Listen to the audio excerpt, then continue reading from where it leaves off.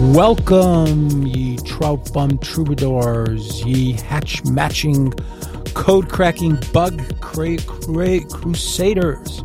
And, of course, especially today, we have, for you two-handed, perfect D-loop, spay-casting savours, a very charming man on the Return of Hollowed Waters podcast.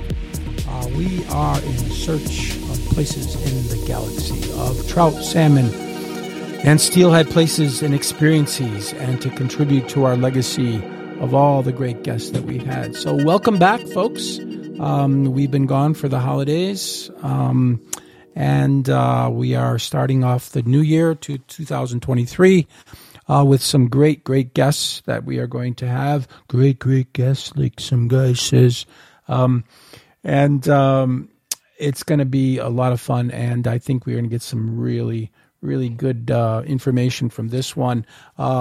First off, I'd like to say that we actually saw the sun yesterday for 3 hours. It's been over 6-7 weeks since we've seen the sun in Michigan, so my Verilux Happy Vitamin D lamp has been burning out of control because I might be like one of you people out there that seem to get in a little bit of a pickled mess of brain fog when we don't see sunshine. And I was on the East Coast over the holidays visiting my son and fishing all the limestone spring creeks of Pennsylvania, and I saw the sun every day, and it was blue skies and sunshine, so I was so amazed. But here in Michigan, due to that condensation, and now we don't have any snow on the ground after having the most snow we've ever had in December. In 100 years, we now have no snow. The birds are singing. They think it's spring, and welcome to climate change. But so that has been the winter so far, and to all you wonderful guests, subscribers to the Hollow Waters podcast, thank you for listening. Our subscribership is going crazy. We are getting emails and messages from people all over the world saying they love what they're hearing, because we are, as Rene Descartes said, the cognito ergo sum, guys that like to think deep into what this angling adventure and passion dictates. And that's what we promise you in the new year, to bring you more iconic guests, not just a bunch of old white dudes hanging out and chatting. We're going to try to bring you people that really made an impact in our sport and our legacy, in our journey into this wonderful thing. So, today's guest is really special. And before we get into introducing him, I would like to say to all the people in Ukraine, hang in there. Blessings to you guys. We're treating it as like it's not a war anymore, but it's getting to be crazy. And the images that we see in the media is unbelievable in this day and age, to have World War II type of behavior going on. So damn that man, Putin, and what you're doing. And we pray for blessings, and thank you to all the Polish people that have brought in the Ukrainian people and the strength that we're giving these people. Our prayers and blessings are with you. Also, much needed prayers and blessings to people that are going through hardship in their life right now, people that are in hospitals, people that cannot go fly fishing or hunting or any type of a sport because of incapacities and illnesses and things that are happening in their life. We wish you many blessings and the best, and we hope you could tune in with us to talk and listen and be on the stream with us, talking about the things that you love, which is fishing. And we hope for a speedy recovery, and hope for you and yours to have a better and more prosperous new year in 2023, since we've all been through some crazy hell in the past, and it just seems to get crazier. But so all we have is will and faith and hope to keep going stronger. So that is pretty much that in that regard. So stay with us, and we will bring you more of these great podcasts. I want to get into our guest today. Our guest is, and we are in the Migratory Space Series. And in this Migratory Space Series, the subject today is a passion for steelhead. And we have a very iconic band that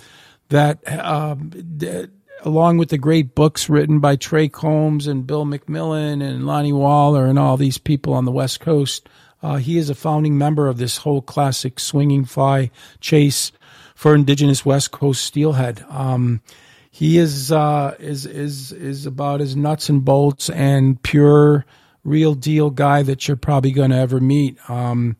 I've had the pleasure of talking to him. He's written very nice things for Hollowed Waters Journal, which is coming out in print very shortly. So bear with us. I know I've been saying that for a while, but it's quite a tedious process. But we're going to the next level, and I think you'll like what you see. But this man, he wrote the passion for steelhead, and he lives and breathes it. He has a heart of gold. He has a mind for steelhead. And it's rare that you find these iconic characters, and we've had, some great ones on, Tom Larimer, Simon Gosworth, these guys, Rick Kustich, really big Topher Brown, people that love the swing, love the spay passion, and this big strong dude is one of them. So without further ado, may I introduce the Micus Maestro that mocks the mindless men, the true Skagit sensei that savored the sweetness of a storied steelhead past, and a unique icon that puts out fires and saves lives in his daily duties in reality, as well as douses water on bad spay casting practices that flare up from lack of mentoring and nurturing. Ladies and gentlemen of the space swinging sweetness, I welcome the one and only Deck Hogan. Mr. Deck Hogan, how the hell are you today? After that intro, I'm feeling pretty good. Who's that guy you're talking about? I don't know. It's the guy that sent me the check. Yeah. I didn't cash it yet, but I think it said Deck Hogan. I usually get these checks for these intros. Well, let's cash it now. So, Deck, it's been quite a morning for you. It's been quite a year for you. Deck, tell us about what happened to you this morning. Well, I was anticipating this time with you. We've been kind of trying to put this together for a couple months, I think. And we finally got the day, and my wife's on a business trip to Atlanta. So I'm kind of bacheloring at home, and got up with the dogs at 5 a.m., the two big black labs to feed them, and the power was out. So the power doesn't need to go out for very long here. And I immediately thought about your podcast, but I keep a little headlamp next to my bed from experience in life. So I put that bad boy on, got the dogs fed, anticipated the power coming on. It never came on. I alerted you. And then I got innovative, got out my Goal Zero power pack and plugged it in and got my phone to hotspot my computer. I don't know how I learned all this stuff, but dude, that was impressive. I was shocked. And then I get with you, and my I need to update my Zoom because I've only Zoomed once several years ago. And then I found that I need to update my computer to get my camera to work. So my wife had her computer here, and we're up and running. Oh my God. I was really impressed. For somebody, like that, I thought I saw the Geek Squad van from Best Buy leave your place in the back window. So maybe that was it, but I was pretty impressed how quickly you tested. I was amazed. So that beside when you said your power was out this morning, I was like, oh my God, this is like giving birth. And I said, hey, we're here. Let's talk steelhead, the passion for steelhead. I'm going to start off, your life right now, you're a firefighter, but some people don't know about that. You're living in Utah. You do spay classes, you do float trips. You're still out there doing wonderful things. You're still chasing steelhead. Give us a little bit of your take, on the last couple of years on the Pacific West Coast, the devastating things that have happened. Where do you see it now? Where do you see it going? Give us your whole thing. So, yeah, cool. If you don't mind, just because you introduced a couple of things, I'm just going to quickly bring you up to speed on where I am, and then I'll answer that question. But I was a steelhead fly fishing guide full-time for many years in Washington and Oregon. and then had a big change in life in the early 2000s after a long career as full-time guide, like I said. And it was after that I had the big career life change. I moved to Utah and got a job as a full-time firefighter EMT with Layton Fire Department in Utah. And something I kind of always wanted to do, but never would have because of my guiding success. And here I am. And since that time, we've got this wonderful schedule where we work 2 days on and 4 days off.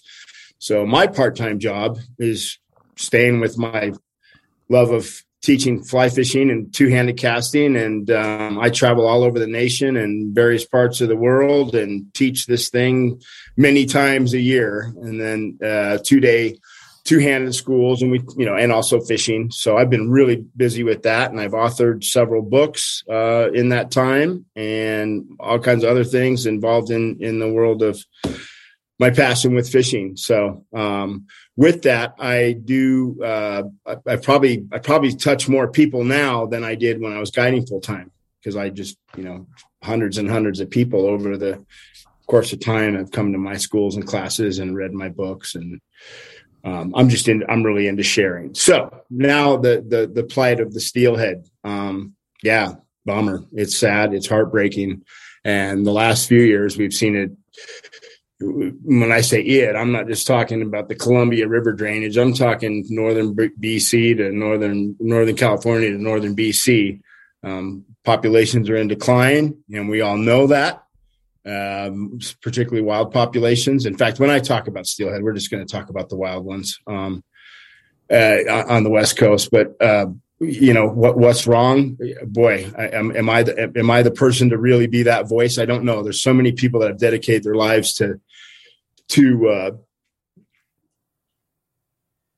helping steelhead in the rivers and whatnot, and are way more active in that than I am. But I do know that, and we all know that urbanization, logging, gill netting, tribal netting, overfishing, urbanization, ocean conditions, more predation than ever, all these things coming at this fish. And then, as you mentioned earlier, climate change. I can't prove or disprove why there's climate change, but there's no question that there is climate change, and that's got to have an effect to some degree. And then each individual river system has its own problems in addition to all these things. We could spend hours pinpointing on what they are. I'm also optimistic sometimes, and I've always been this. Part of my job as a guide and instructor is to be the ultimate cheerleader. I want to, spread the passion, and we enjoy and love the method so much. We want to be out there. We want to do it. And if there's one steelhead in that river, and I can cut my hook off and fish for it just to get that grab, or just to go through the process. We don't know. There's a lot of mystery in the ocean, and I know that firsthand in my research. That even the highest level of scientists and biologists will tell you that we're not entirely sure what those steelhead do out in the ocean and where they go and what they do. Certainly ocean conditions are factoring into this as well. And, you asked me to talk a lot, so here I go. There's one thing that I wanted to get off my chest, and this is something I've been feeling strongly lately. It's not altogether positive, and I need to be positive, but this is reality.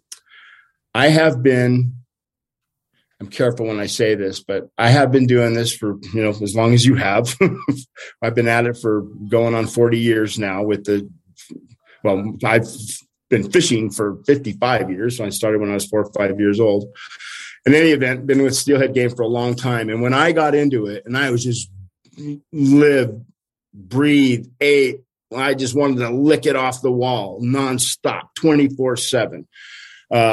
At that time, the guys much older than me were talking about well, it's not like it used to be, and things are getting bad, and then these clubs are popping up and crusading to save the steelhead and to rehab the rivers and to stop the logging and to all this stuff and donate here and write your legislatures. This is way back when. And you know what? Every year I watch my friends and people whom I admire dedicate their lives and write the letters and do the fundraisers and go to the meetings and look at the science year after year after year after year after year after year after year. And guess what? It's the same damn things happening right now, and nothing's improved. And that is really hard for me to be encouraged. And I'm telling all of you, don't stop. Don't stop. We've got to keep on. We've got to do what we think we need to do to help this thing. But I hate to be negative, but what do you think, Matt? I mean, nothing's gotten better. It just keeps getting worse. And you can tell I'm getting a little riled up over that. Damn it. Yeah, it's brutal. And I tear myself apart every day. We're having big problems in the Great Lakes right now. And our ecosystem is changing. Climate change is a big factor in a lot of this because we're having floods. We're having floods when we should have droughts. We're having droughts when we should have floods. We're having warm weather in January with thunderstorms in the first week in January where we should be locked down with ice. We had incredible snowfall. So we're having all kinds of our run timing. Steelhead people, this is called the migratory space series. And migratory fish thrive off stability. Okay. Everything in nature. And I'm doing a piece now for Hallowed Waters Journal about a little spring creek in Pennsylvania called the Big Spring. And Vince Marinero, the very icon of Cumberland Valley fly fishing terrestrials, it was his stream back then. Yeah, 40, 50 years, 40s and 50s and 30s. He wrote Modern Dry Fly Code, In the Ring of the Rise. He worshiped this Big Spring, and I fished it when I was in D.C. for 10 years every single weekend, and I fell in love with it. And I got married on the Yellow Breeches, and I just spent a week there with my friends that are guides there, and nothing seems to change, and they just invested millions of dollars. They closed the hatchery down, make things perfect. So I think what's happening today more than ever is we have turned into being so self-absorbed about ourselves that sometimes our agendas oversee the agendas of the fish. We are a generation, now social media, totally vanity fueled, heroics. What makes us happy for the moment is not what makes the fish happy for a moment. And I'm seeing it everywhere. And it's one of the reasons I started Hollow Waters Journal is because we're not paying attention to the fish. And sometimes we just need to let these fish go. And we tend to do a lot of things. Let's improve this stream. Let's go out and do this. It's all about me, us, me.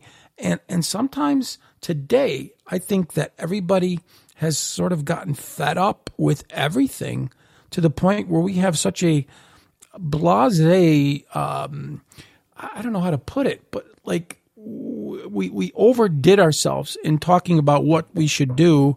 And then it's like a baby crying. After the baby cries, it just collapses and go to sleep. Mm-hmm. And I think we're kind of living in the dark ages. And I keep saying that because we seem to be so absorbed by these fish, but yet how much do we really actually do? Or sometimes we overthink it.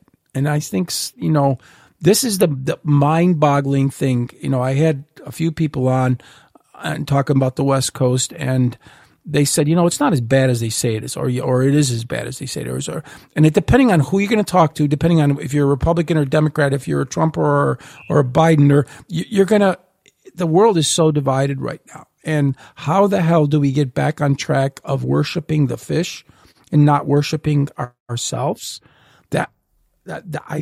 That's what's really upsetting me more than anything. Well, I also find, in the fishing years and years ago that division is within the user groups too. I mean, exactly. Irrespective of your political affiliation, there's infighting. There's this group and that group and that group, and they can't even get it together, and we're just talking about fishing. talking about our nation right now, which I want to stay focused on fishing, but it models the same thing. I mean, it the does. division we have, it does, but it always has. And that's a big problem. And that's where, again, I want to be optimistic, but what do you do? I mean, you have, with what you're saying, what is the answer? How do we drop our vanity, we drop our selfishness, and we want to focus on this fish. Now what? It's huge. It's a major, large scale with an almost infinite number of tributaries and feeding or spawning streams and this ginormous ocean, and things get small. I understand that it's not infinite, but it's massive. And like I said earlier, each river system has its own problems. But let's talk about fun stuff. Yeah. And yes, we got a lot of stuff, but that was, we have to get into that. And one thing I want to just on the end to end that note. I applaud the fact that you've closed things. And I think one big problem we have here in the Great Lakes is we still fish to spawning fish. We have no sanctuaries. We have no closures. No. Yeah. When I was growing up, there were sanctuaries. There were closures. You couldn't do this. Now it's 24/7. Fish 24/7. Whatever brings the money in. Money. Yeah. There's a guy named Bob York. He was in Perro's magazines, the infamous Bob York. And Bob York said, politics and money and wild steelhead will never mix. And that's the bad cocktail. And that seems to be the problem. And it seems to be the problem today. But hell, we're going to talk about exciting things. Let's talk about Passion for Steelhead. You wrote that iconic book. When did Passion for Steelhead come out? So it came out in 2006. But one thing, though, despite our doom and gloom, there is still opportunity. And the steelhead do need us on the river. Absolutely. And standing in that river, swinging the fly is just absolutely wonderful. And and you can catch them. They're still out there. And, we treat them with respect and take care of them. They need friends, the closures happen, but if the water's open, I say, go fish it and just absolutely be mindful of the fish and your fellow anglers. So, right. So next topic. Yeah. Passion for Steelhead. Yeah, I'm glad we got that out of the way because that's important. But, so Passion for Steelhead. So how did you come up with it? Did Perro, did he say, Deck, we got to write this book? Deck, you're amazing. You're doing, you're the man. How did you go? How did that whole process start? Yeah. So, just being into it and loving to talk to people and enjoying writing. I did, good in my English classes in school. I sucked at math and was good at English and writing and speaking and things like that. At least I enjoyed it. I don't know if I was very good at it, but I enjoyed it. I started writing magazine articles. That's another story on how that started, but I started writing some magazine articles for Frank Amato Publications, specifically Trout Steelheader and Fly Fishing Magazine way back when. Yep. And really enjoyed it and loved the feedback I got and went from there. And then Tom Perro came around after leaving the Trout Unlimited and that magazine and started up Wild Steelhead and Atlantic Salmon, and met him, and he asked me to write a little story for the magazine, and I was of course thrilled. And that first story in that magazine, incidentally, we lost the wonderful Dave Whitlock just recently. Yeah, that's actually that's an excerpt from the book. We're going to talk about that. But Dave Whitlock illustrated my first article for his magazine, so that was quite an honor back then. And Tom liked what I was doing and kept asking me to write for him, and of course I did. And that was a kind of a high profile magazine, so it would help my guide business too, and just getting my name out and people liked what I was writing and what I was saying. And then it was actually my friend Keith Balford said to me one day when we were up on the Skagit, when I'm guiding, stayed in this little cab, he goes, dude, you need to write a book. It's time. The time is now. You're going to be famous. You're going to write a book, and you're going to make millions of dollars. Yeah, right. Yeah, and have the Geek Squad out front. That's right. Fix my computer woes.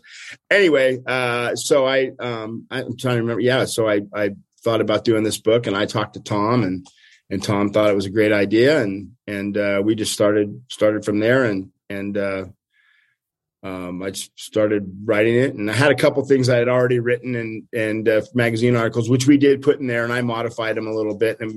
But the bulk of the book was freshly written, and I just kind of shot from the hip. And my idea was to certainly not to become famous and wealthy, but I like helping people. And I saw some holes in there's some wonderful literature and great books written, but I saw that there was really nothing out there yet that really got into the nuts and bolts at any depth and length on how to do it and what's really going on the rivers. So I just said, okay, you're going to be in my boat with me, and we're going to take a trip down the river, and I'm going to tell you what I know.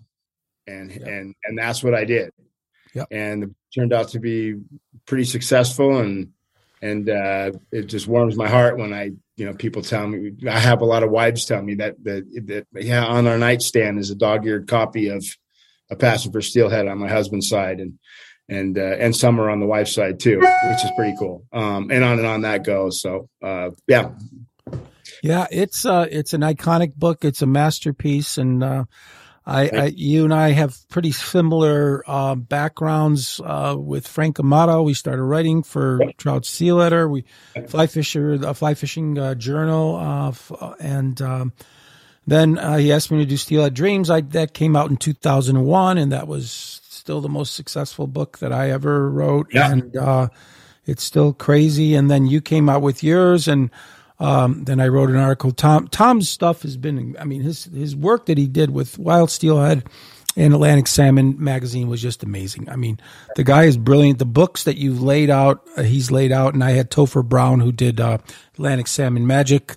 We did a 4-hour podcast, and that was crazy because, Topher, I thought I could talk, but Topher could just, he buries me in oblivion in a pile of dust.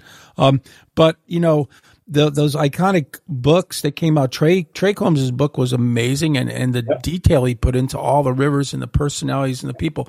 But what I think you did with your book is you got into the nuts and bolts of everything, and people, we could write, but then we get ethereal and we don't really get down to earth. You put your boots in the water, and you put your line through your guides, and you got into that. And that's the beauty of your book, and it was laid out beautifully. My book was sort of, of the Great Lakes, didn't really have a lot of the history and the whole, where did it all come from and the seasonality of it. And I think Michigan molded me when I finally moved out here in 1992, 91.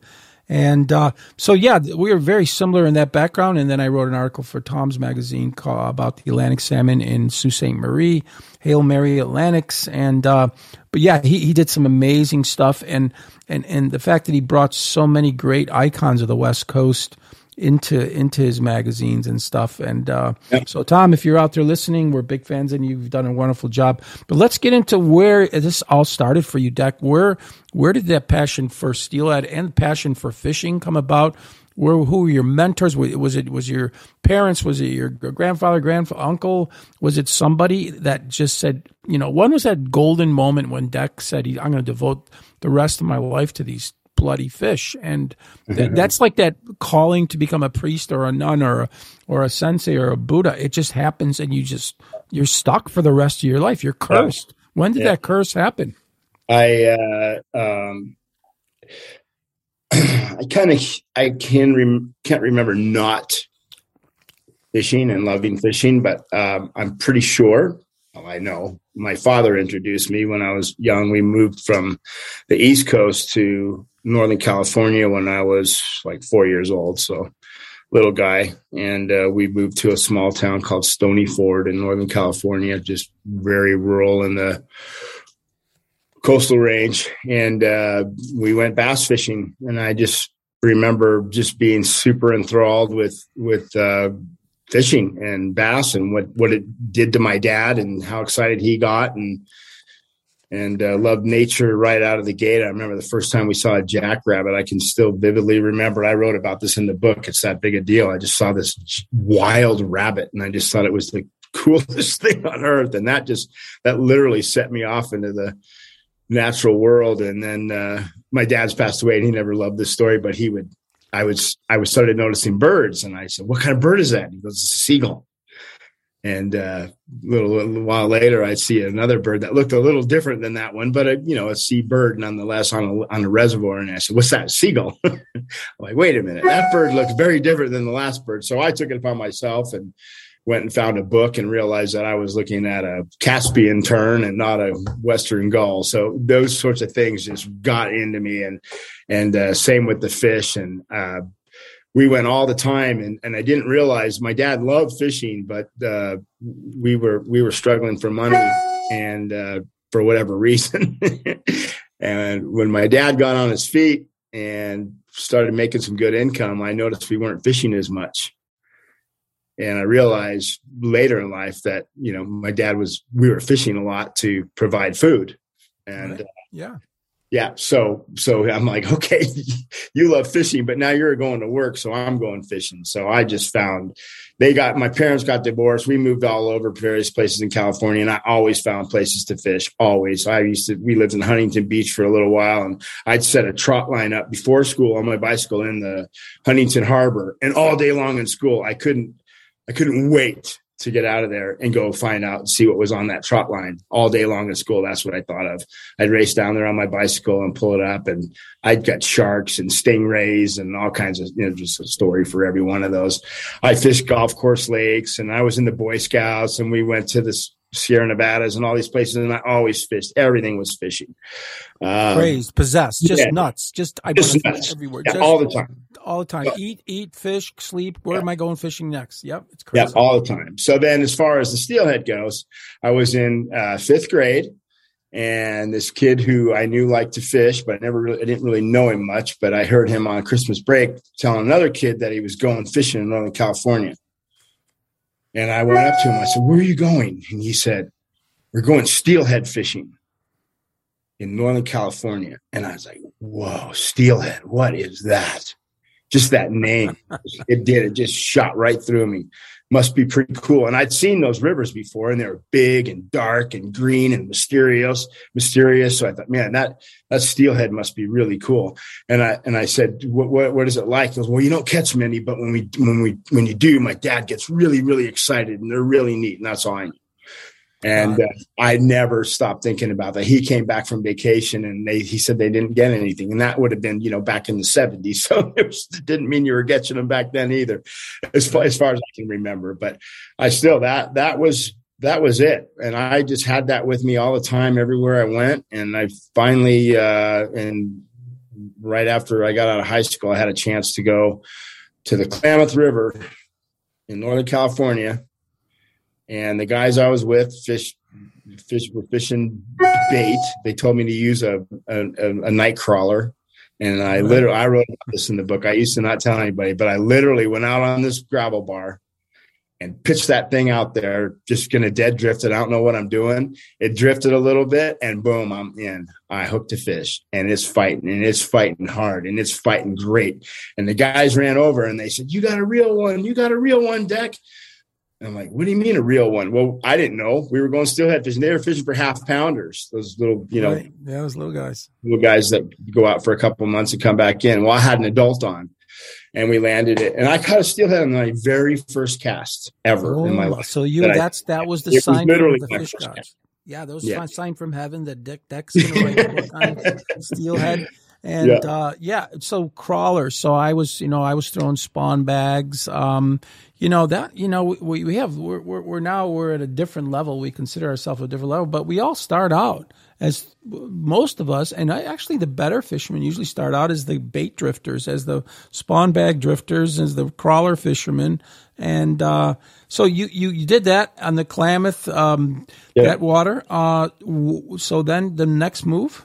So then after that, I mean, I just thought it was wonderful and it was great, but I had, I was a young guy and life going on, and I left college and I joined the Navy, and in the Navy, which was a wonderful time. I spent 4 years. I got orders to Naval Air Station, Whidbey Island, Washington, Whidbey, right in the heart of Steelhead country. So I had landed.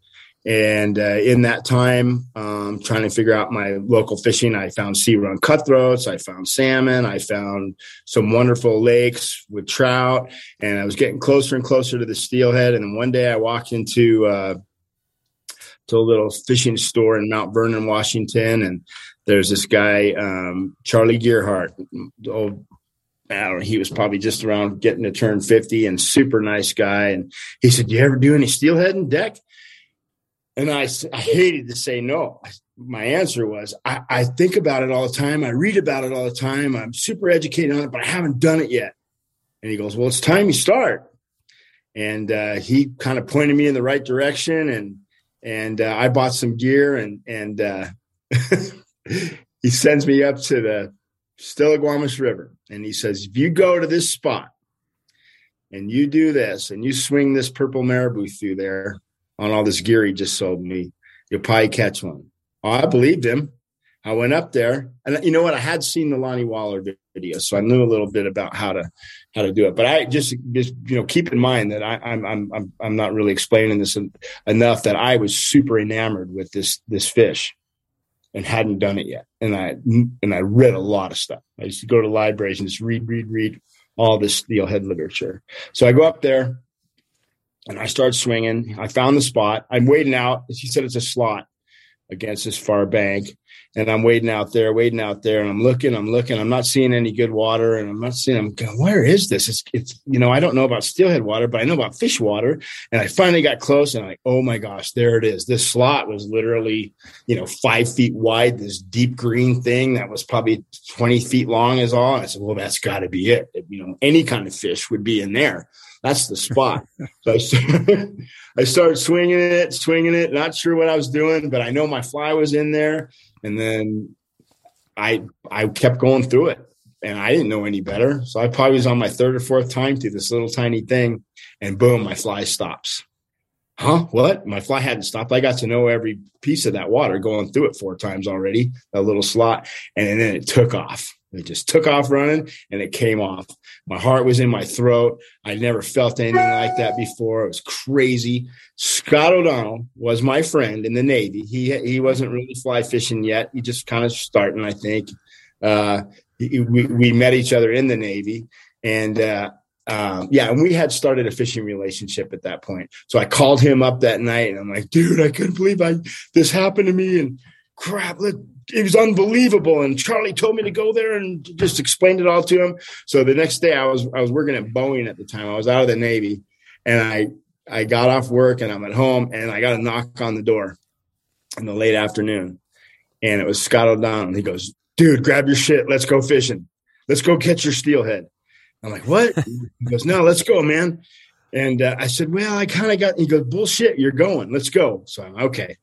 So we jumped in his rig. We ran down to the Stilly. We got to that spot, and he said, "What are you waiting for? Go catch your steelhead." I'm like, "Really? You going to let me go in there first?" He goes, "Hell yeah." I went out there. I made 4 casts. Boom. It was just electrifying. This thing just crushed it. It wasn't one of those nice soft pull. It was sock. And this thing took running, and he's running, he's jumping, he's chrome. I can't believe it. I start screaming, "I'm doing it. I'm doing it." I've got this Minolta camera that I'd saved up. It was around was waiting with it around my neck, and kind of hanging off my back. And I'm kind of running down river with this thing, and I fall in. So God bless it. I couldn't. Like literally the only time I've ever fallen in 50 years of being on the water is with my very first steelhead. And which, why wouldn't it? So my camera was ruined. I didn't care. Get the fish in. I can't believe it. It's larger than life. It was probably 7 pounds, but it was the most beautiful, crazy, beautiful, amazing thing I'd only seen him in pictures. And there it was. And my camera doesn't work. Shoot. And I'm shaking like a leaf. And Scott goes, "I got this little camera," and it was a little 110 Instamatic. Yeah. And he pulls it out and says, I fell in myself last week, so I don't know if it's going to work. And he went, we'll try it. And he goes, click, one click. That's all we got out of it. Oh my God. And you got it? And did you go? But his finger was in front of the lens. So oh my God. Yeah. So it's a soft, grainy picture, and I got it. And then after that, a few minutes later, after we calmed down, and I got another one. And wow, that was it. So there's my first steelhead story. And yeah, at that point, I mean, it was dangerously on my brain. It was bad. That was the knighthood. That was the knighthood. That's when the queen put the knife on your shoulder and said, "You will now be a steelhead sensei." And that was it. And it's like a power. It's like a extraterrestrial power that empowers you. That's all I want to do now. And so you got that experience. When did you devote your life to becoming a guide, and how did that process happen? You were at Boeing, right? So after that, and then obviously even before that night, I mean, I was obsessed with fishing and did all kinds of stuff. And I joined the local fly fishing club, Fadago Fly Fishers, affiliates of the FFF, and a bunch of cool old guys. And they would come in. We called them the Fadago Fly Wishers because we go to those meetings. Me, Scott, and another kid named Brad Adrian from the Navy. We're all young 20-somethings, and we're fishing our butts off. And we go to those meetings, and these old guys would just talk about fishing. Then they started living vicariously through us. You know, their one time they went fishing was the club outing or whatever. And you know, they're great people, but we were just hard at it. And they would live in vicariously through us and listening to us and listening to me. And finally one day they asked me to give the meeting. Because I had this. Yeah. So I'm like, wow, me, I'm going to give the meeting. Okay. I'll be the guest speaker. So I did it, and it was good and it was fun. And I really enjoyed, again, the feedback from that and all the questions they asked me afterwards and how attentive they were and attentive, and on it goes from there. And so I'm fishing, and I'm learning more about steelheading, and I'm catching more, and I'm going crazy. And a fly shop calls me and says, "Hey, would you mind guiding this guy for a day?" And I said, "Well, I'm not a guide. I don't have a guide license. I don't guide." Hey. And they said, "Well, most guides today aren't guides, so it doesn't matter." Yeah, right. So they said that such and such can't do it, and such can't do it. And we called this guy, and all the guides were booked up around the area. So they had this one guy just wanted one day, came in, and they said, just take him out, man. You'll have a good day, and you'll make a little money. And so I took him out, and he got two. Oh my God. That's a pretty good day for your first day. Wild steelhead that day. It was in early May on the North Fork of the Stillaguamish, 2 chrome wild steelhead. And I was even beside myself. I'm like, okay, I'm cut out for this, because I enjoyed him catching those fish probably even more than I did my own. Yep. You know, at that time, your budding steelhead life, you know, you want to be, you talk about selfish, you know, give me that rod. But I was just ecstatic that he caught these fish. So now I'm jumping around, I'm telling anybody who'll listen that I did this thing, and I'm going to do this thing. I'm going to find my way. And I said, I got to do this. I have to be a guide. I have to take people fishing. I can't not be on the river. The way my mind works, like, okay, I need to find a way to do this. So I did my research and found out that I needed to go to Alaska. Yeah. And I need to spend a summer in Alaska and learn as much as I could about all the fishing up there and relate it to steelhead fishing. But more importantly, you had access to all this clientele. Right. And I went up there, and I guess my wearing it on my sleeve and my love and passion for it was infectious. And because I had, after my first season up there, I had a whole bunch of people that were going to come down and fish with me on the Skagit River. So I put together this little season, and I told the kind of the bigwig guide on the Skagit at that time, John Farrar, that I was going to be doing this. John Farrar, what an iconic name that guy was. Yeah, exactly. And he didn't seem to mind. It was just him and me at that time. And Mike Kinney was around, but he was mostly on the Stillaguamish, and I was on the Skagit. And John started sending me some people to guide. And wow, what an honor that was. I mean, he believed in me that much. And I remember going out and having some fun with some of those folks that that he sent my way. And then that kind of got the things rolling. And I said, I can do this. I'm getting clientele. And then, so I did my first kind of catch and release season on the Skagit. And that just, the people caught fish and had fun and kept coming back. And I went back to Alaska and got more people. And then I was asked to go work on the Grand Ronde River at Little Creek Lodge. They were looking for somebody. And George Cook, who was a friend and a rep for Sage at the time, he still is. He told this guy, he goes, man, give this Deck Hogan a call. And I went there, and man, that's where I started filling the gaps and catching fish on dry lines. And Bill McMillan was there, and Jesus, teaching. So that's all the big names. I mean, McMillan. I fell in love with his book, Dry Fly, Dry Line, Steelheading, and I'm going to do a podcast. Hopefully with John and John. Yeah, I talked to Bill McMillan about 2 weeks ago, and he's got a really bad hearing problem now, and he's really hooked up. He couldn't possibly do any podcast because his hearing is pretty critical. And we had a nice chat, and he wrote a nice thing for my selectivity book. And so these people, they're icons. Who are any other of these icons in the West Coast? You had so many of these people. You had Waller, you had Combs, you had all these guys, McMillan. How did all these guys shape your life, and what kind of books were you digging into back then and stuff? So obviously the traded the big book in 1990, and we were the young dudes on the river around when he came to the river to write that book and do his interviews with the various folks that he did there, which was not us. When I say us, me, Scott, and Ed Ward, because we were just young dudes and out there fishing. And we since came to know Trey and whatnot. But in any event, he was there doing that. But we didn't seek these people out. I was just fishing around them. We were the new guys. There wasn't a whole bunch of people getting into the sport back then, and they were just there.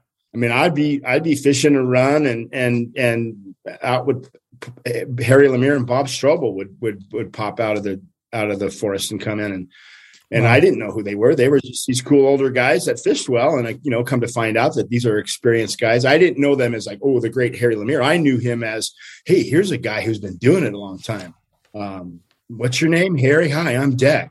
And, you've been fishing since way. Oh, you're the guy in Trey's first book that I love to read that was published in 1974 when Trey was just a 20-something whippersnapper. Yeah, that was when he did with Amato back then. Yeah, Steelhead fly fishing and flies. Yeah.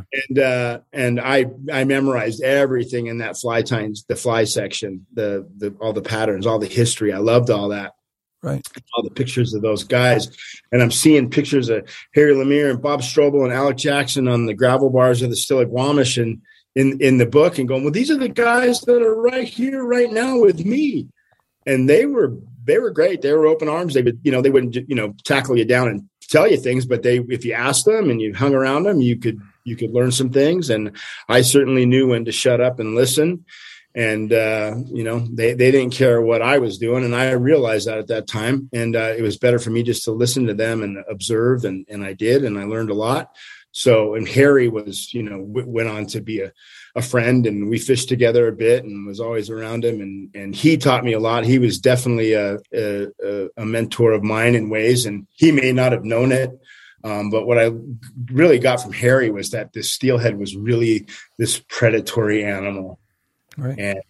And his approach was, he's the one that really let me know that you don't need to get deep to get these things. It's more about the speed of the swing than the depth. And it just gave me a cool feeling and a confidence. And then, like I said, Bill McMillan, he was a huge influence because, again, I just walked into it. This lodge I worked at had Bill come in and do his dry line steelhead schools. And I, as the guide, would take my guests to Bill's school in the morning, and I would just hang out on the gravel bar and watch them, listen to Bill and watch my guys learn. And then after that, we would go out in the afternoon, just me and my clients, and put to practice what Bill taught us that day. And of course, I saw that over and over and over, and was able to ask questions off the side to Bill, and Bill and I fished together, and he actually wrote the foreword to my Passion for Steelhead, which was a huge honor. That was huge. Yeah, that's a big deal. And So he was a huge mentor. And then I mentioned, if you want to know some of the cool things that Bill taught me was, for instance, one day we went fishing and we're using our little moose turd flies, our surface flies on the Grand Ronde. And I really thought I always had to have that fly fishing just perfect all the way across and not whip or not crack or not whip. Well, current's current. And if you have conflicting currents, there's certain things you can do to manipulate it. Sometimes that little fly, if especially in a pocket, it catches and it'll race downstream. And then, you know what I mean? It'll get in the pocket, swing up in that soft water, shoot down the seam, and then back out. And I was kind of embarrassed because Bill was watching me fish. And I said, I hate it when it does that. And I don't feel like there's anything I can do. And he looks at me and goes, why would you want to change that? And he looked at me and goes, they love that.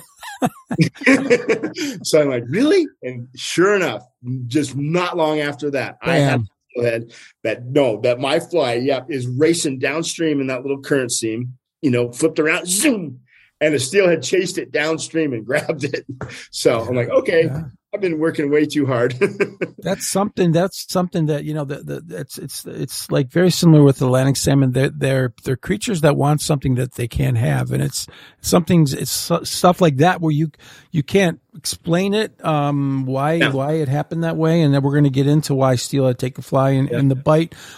So quickly before we take a break, because we got a lot of breaks to cover and we got a lot of stuff to cover.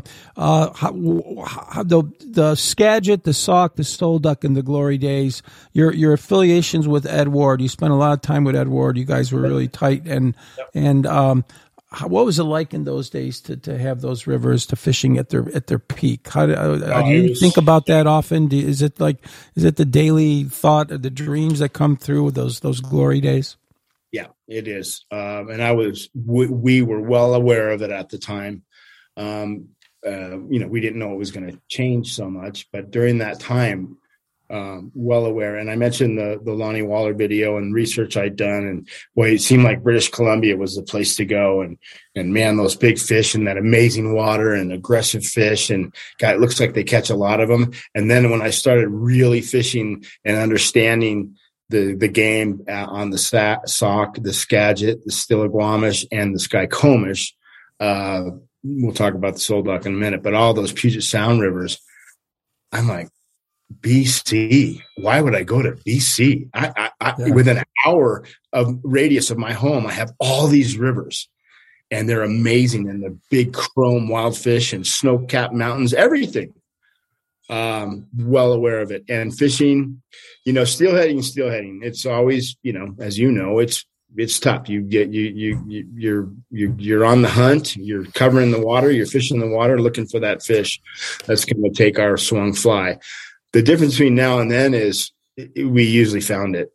It was more often that when I went out to fish for the day, I pretty much knew that at some point I was going to connect, whether it was summer, spring, winter, fall, whatever. I was going to connect, and multiple fish days was common. And it wasn't just going out and, oh yeah, I got one. It was, I got one and Ed got two, and we ran into Scott and he got one. And then, we said, hey, Harry, how'd you do this? And he goes, well, I got two this morning. And everybody got them. And if I was out on the river and I had two fish, I wasn't going, wonder how those guys are doing. I already knew. Yeah. Already knew. There was fish spread throughout the system, and when the bite was on and conditions were right, we all caught them. Yeah. Used to step into pieces of water with my heart pounding because I knew it was going to happen. Just heart in my throat, thumping along. I'm coming to the bucket, and sure enough, now you do go through a lot of empty buckets. Yeah. And then as far as the Soul Duck goes in the Olympic Peninsula, I'll tell you that during those days, all those S rivers, they call them, the Puget Sound rivers, the northern Puget Sound, Sauk, Skagit, Stille, Skykomish, those things all have fabulous, fabulous fly water. I think, better than the peninsula overall.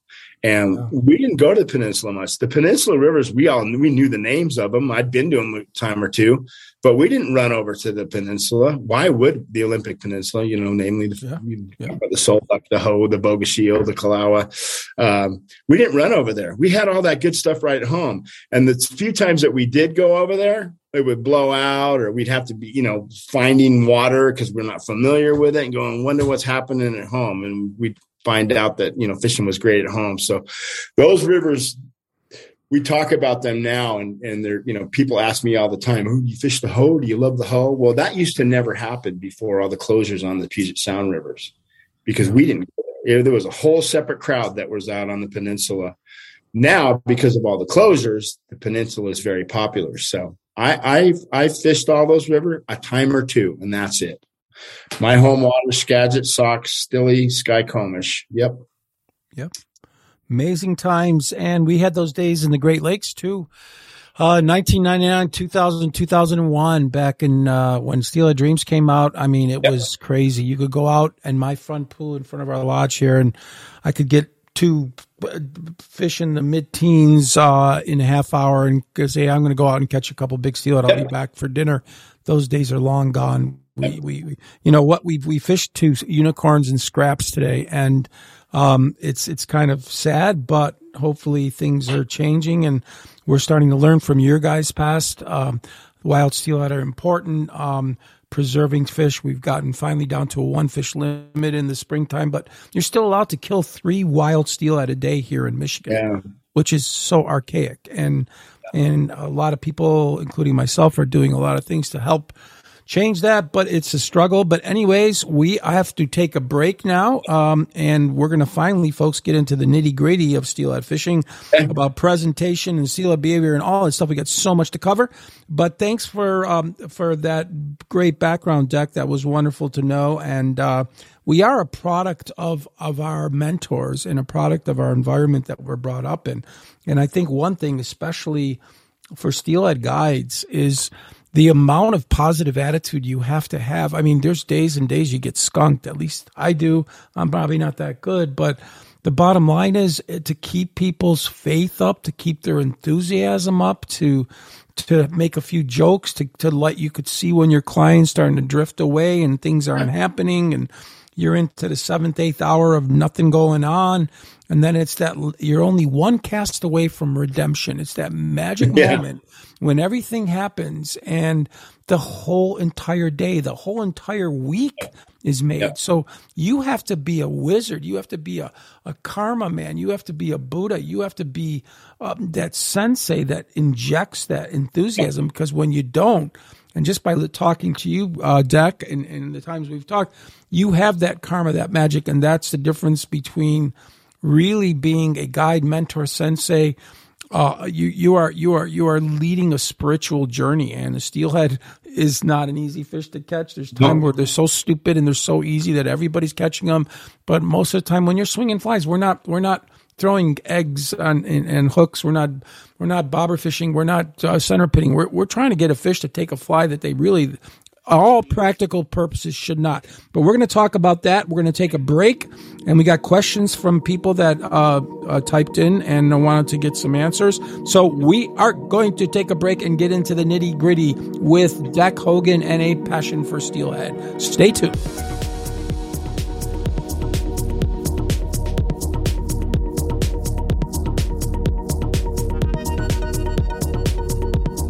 Able reels have been the pinnacle of reel technology for decades now. Since Steve Able, aerospace engineer, started the company in California, their technology and their manufacturing, the drag systems, are simply impeccable. They work to perfection, and everything they do is just a piece of art, including their art design on their reel systems.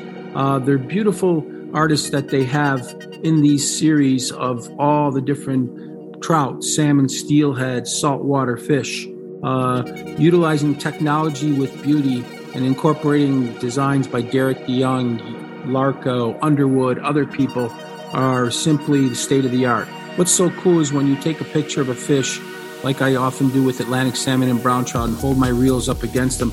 It's just beauty in the hand and beauty in the fish, and it just totally relates to the whole experience of why we fly fish and why we love what we're doing. So please look at Able reels next time you're looking at a large arbor reel, and look at the difference and look at the quality, the workmanship. Another USA-made company that gives each reel a hand touch, and they're boutique-made reels, especially the paintings. If you opt for the designs, which can be pricey, but if you're looking for that special gift for someone or you're trying to treat yourself, Able reels are the way to go. Contact Jeff Patterson and Able, and you will never be disappointed in an Able product.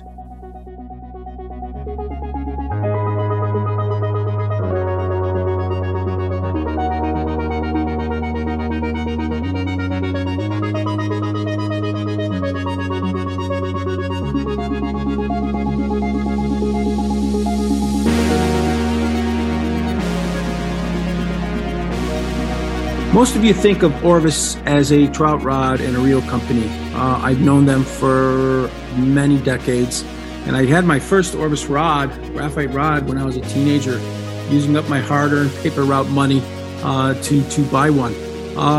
They have been known so much for what they do in the trout world, and their stuff is outstanding, made in Vermont since the days fly fishing really started in this country. And But they've gotten serious with their spay activity, and lately Combs and the rod designers got together and say, we're going to be taken seriously in this market, and they came up with the Orvis Mission two-handed series. I was blown away when I got my first Orvis two-hander, and I took it to Iceland, and I was just overwhelmed by how well it competed with the other rods that I had with me, the Sages, the G. Lewis's, the Berkheimers. They put in some serious technology in these rods. The beauty of them, the handles, the grips, the whole package is just simply amazing. And they are now a force to be reckoned with in the spay market. And you should definitely look at the Mission series next time you're going to purchase the rods. They're very affordable, and they're beautiful in the hand, and they feel just as good as the top line spay rod you could possibly imagine. So visit Orvis, go to your Orvis dealer, to your fly shop that carries Orvis, and ask for the Orvis Mission. Give it a test run and look at it, and you will be simply amazed how serious Orvis has come into this very competitive spay rod two-handed market.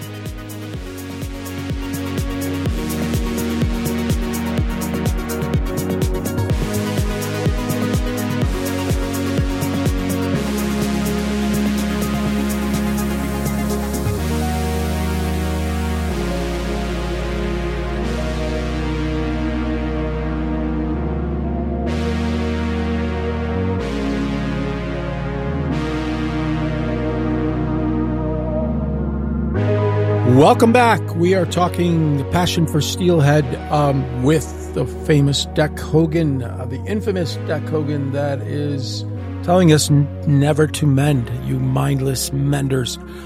Just kidding. There are places, and we're going to talk about that. But Deck, you were just saying about guiding. You were just mentioning a few words before we were taking a break about guiding. What was that? Yeah, just for fun. You talked about, just taking people out on the river and whether the fishing's good or not, right? The difference between a good day and a great day is one cast, right?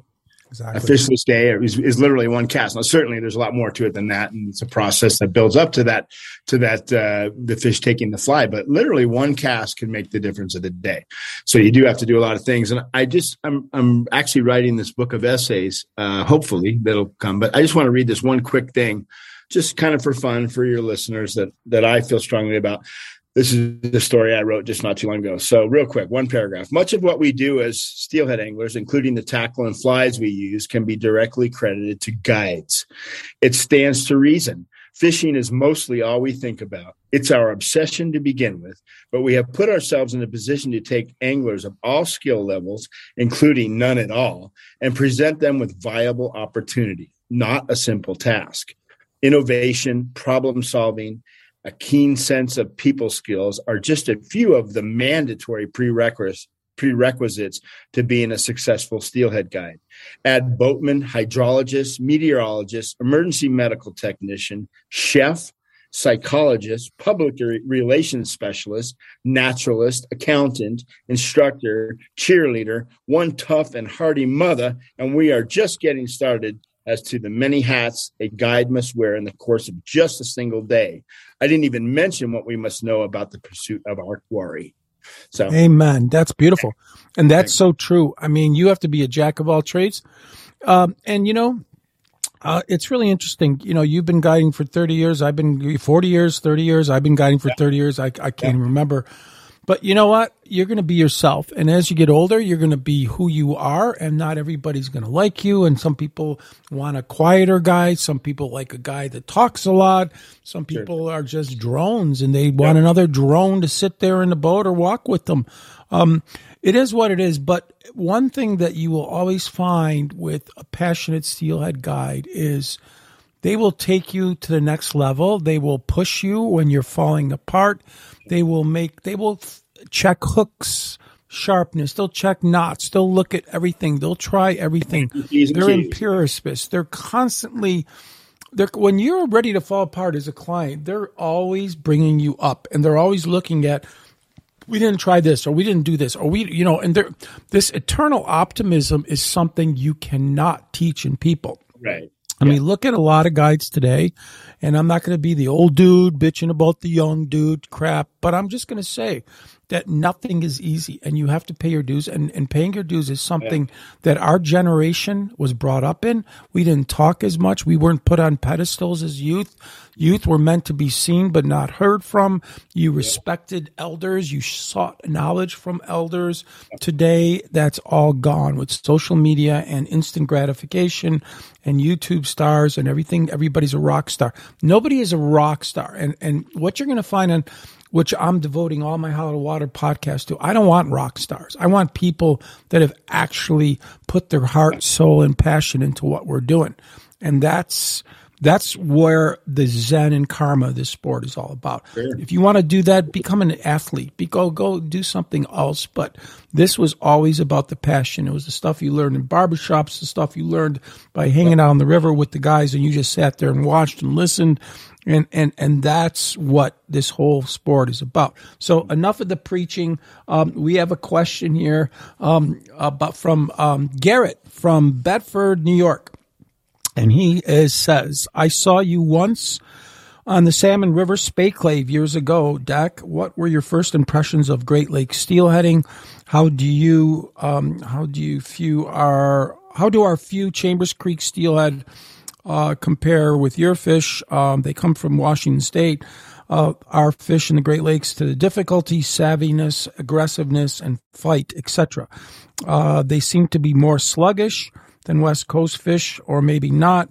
Could that be because of cold water temps? Tell us a little bit about your first impressions of the Great Lakes. Okay, well, thanks for that question, Garrett. That's a pretty broad thing to answer. So that must have been the Salmon River in New York. I was there.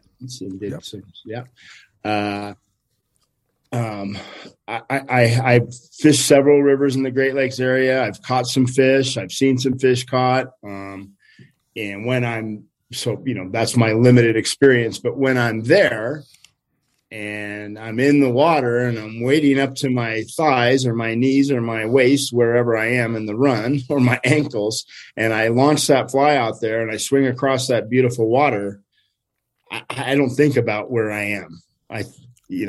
Geographically, I'm swinging flies for steelhead. Having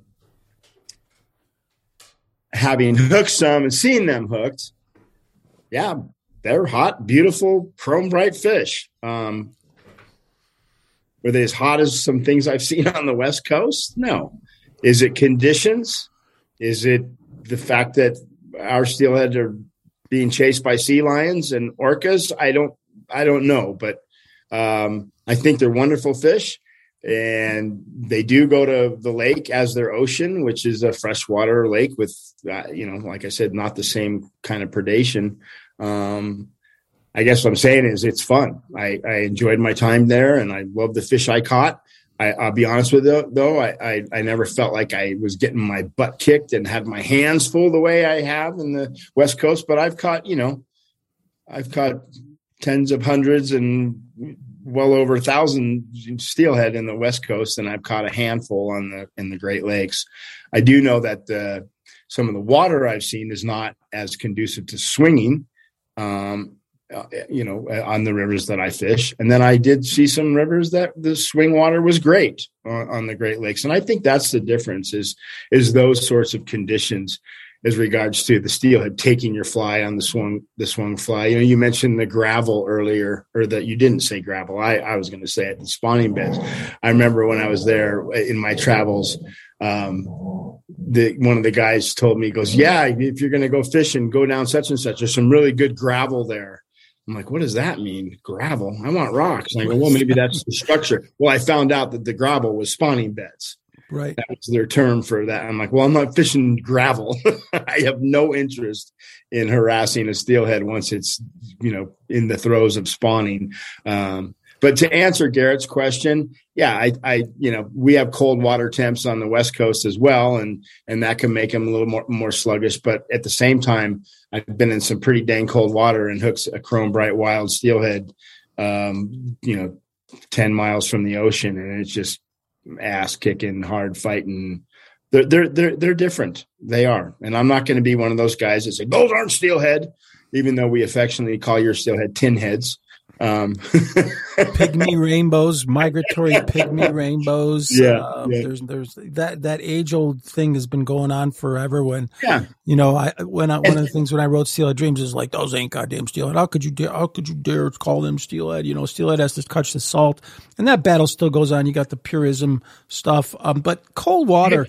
I think cold water is one of the big game changers in our fishery that really affects the way we fish, wouldn't you think? Absolutely. Sure. From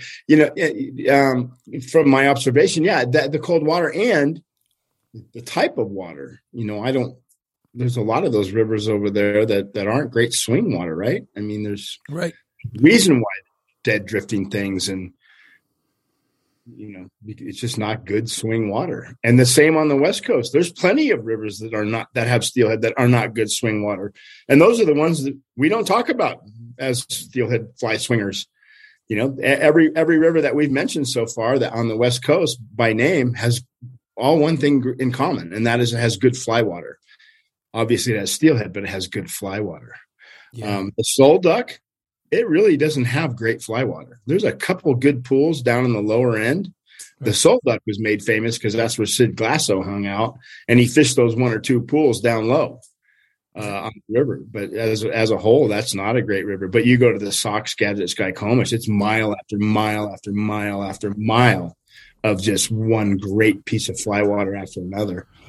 Yeah, that's where you wrote your stuff, and we're going to talk about presentation, and that was the foundation. That was the Roman Empire. That was the Greece of your passion for steelhead. That water, and you nitpicked it, and we're going to talk about that. But let's get into about the steelhead and the be a bite, and then we're going to get into reading water. Then we're going to get into why steelhead eat flies. We got a lot to cover, but let's first break it down between summer run and winter run fish. That's a big thing. We just treat steelhead as just steelhead, but there's two separate different behaviors in these fish. There's two separate ways they run rivers.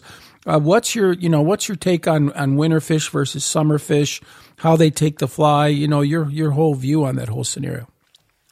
Well, again, you're back into conditions, and certainly winter fish come into the river and spawn the spring of their arrival, right? So fish comes in between December and February in the wintertime as a winter run steelhead. It immediately settles into spawning, soon as conditions are ripe, which is sometime April, May, June.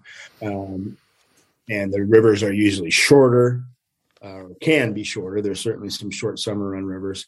And then the summer runs come in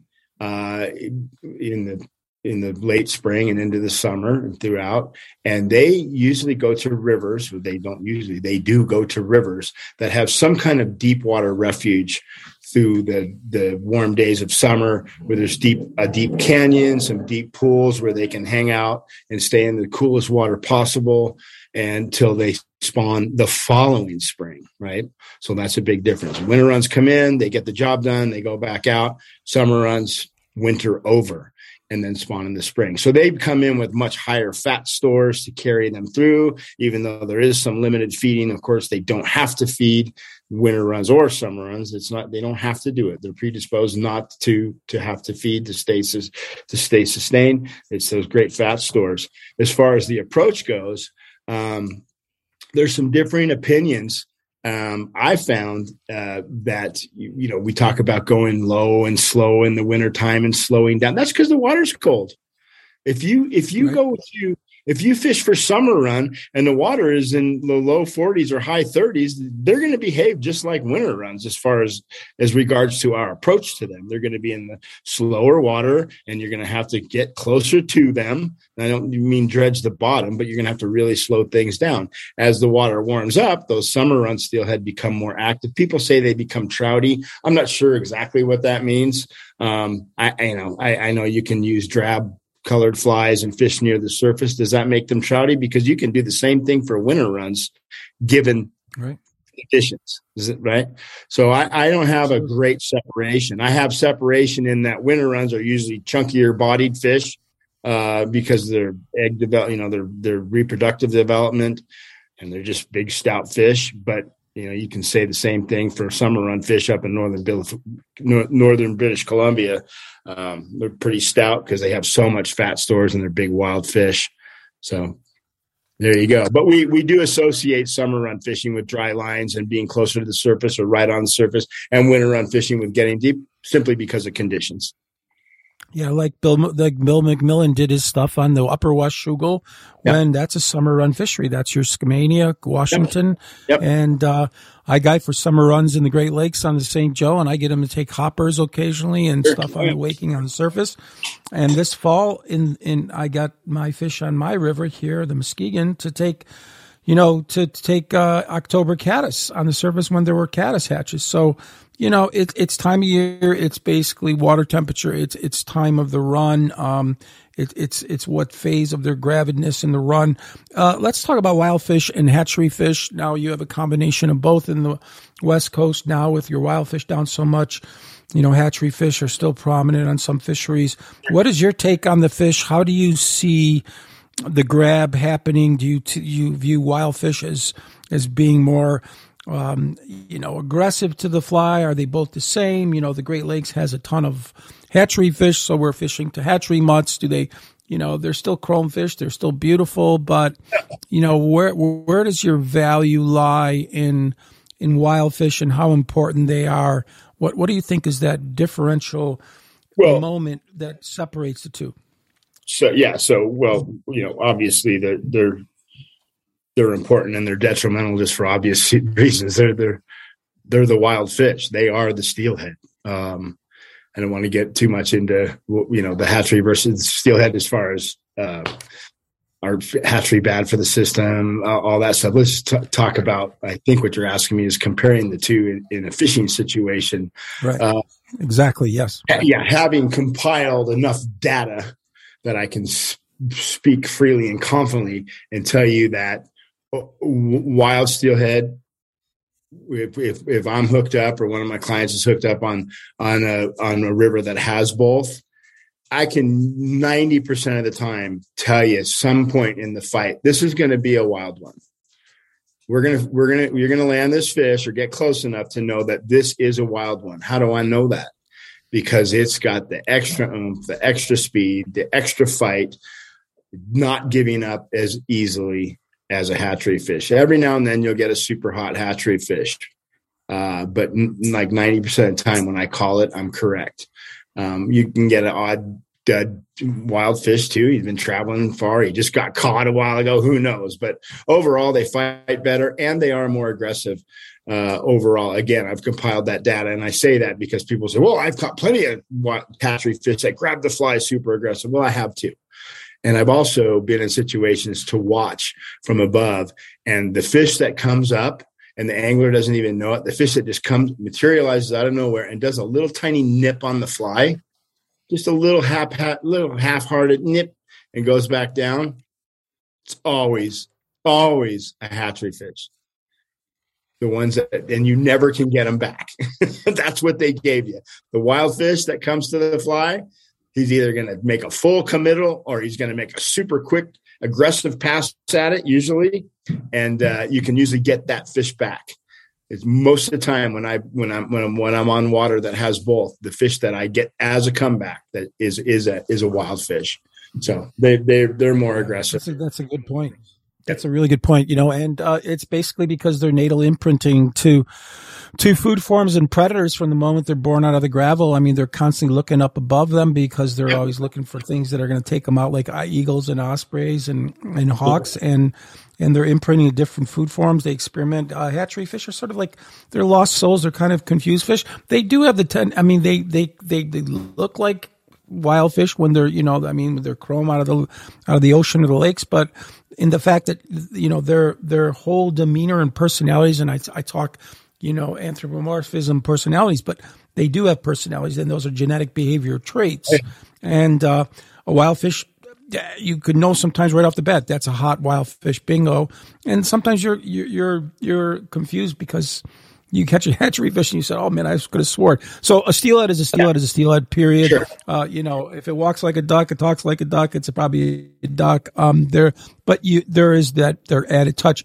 Do you have any like superstitions about when you're swinging flies? Any crazy things? I talked to Tom Larimer in one of our podcasts, and we talked about bananas and boats and garlic and pants and wearing the same shirt. What are you got to have some superstitions? Deck Hogan superstitions. What are some of them?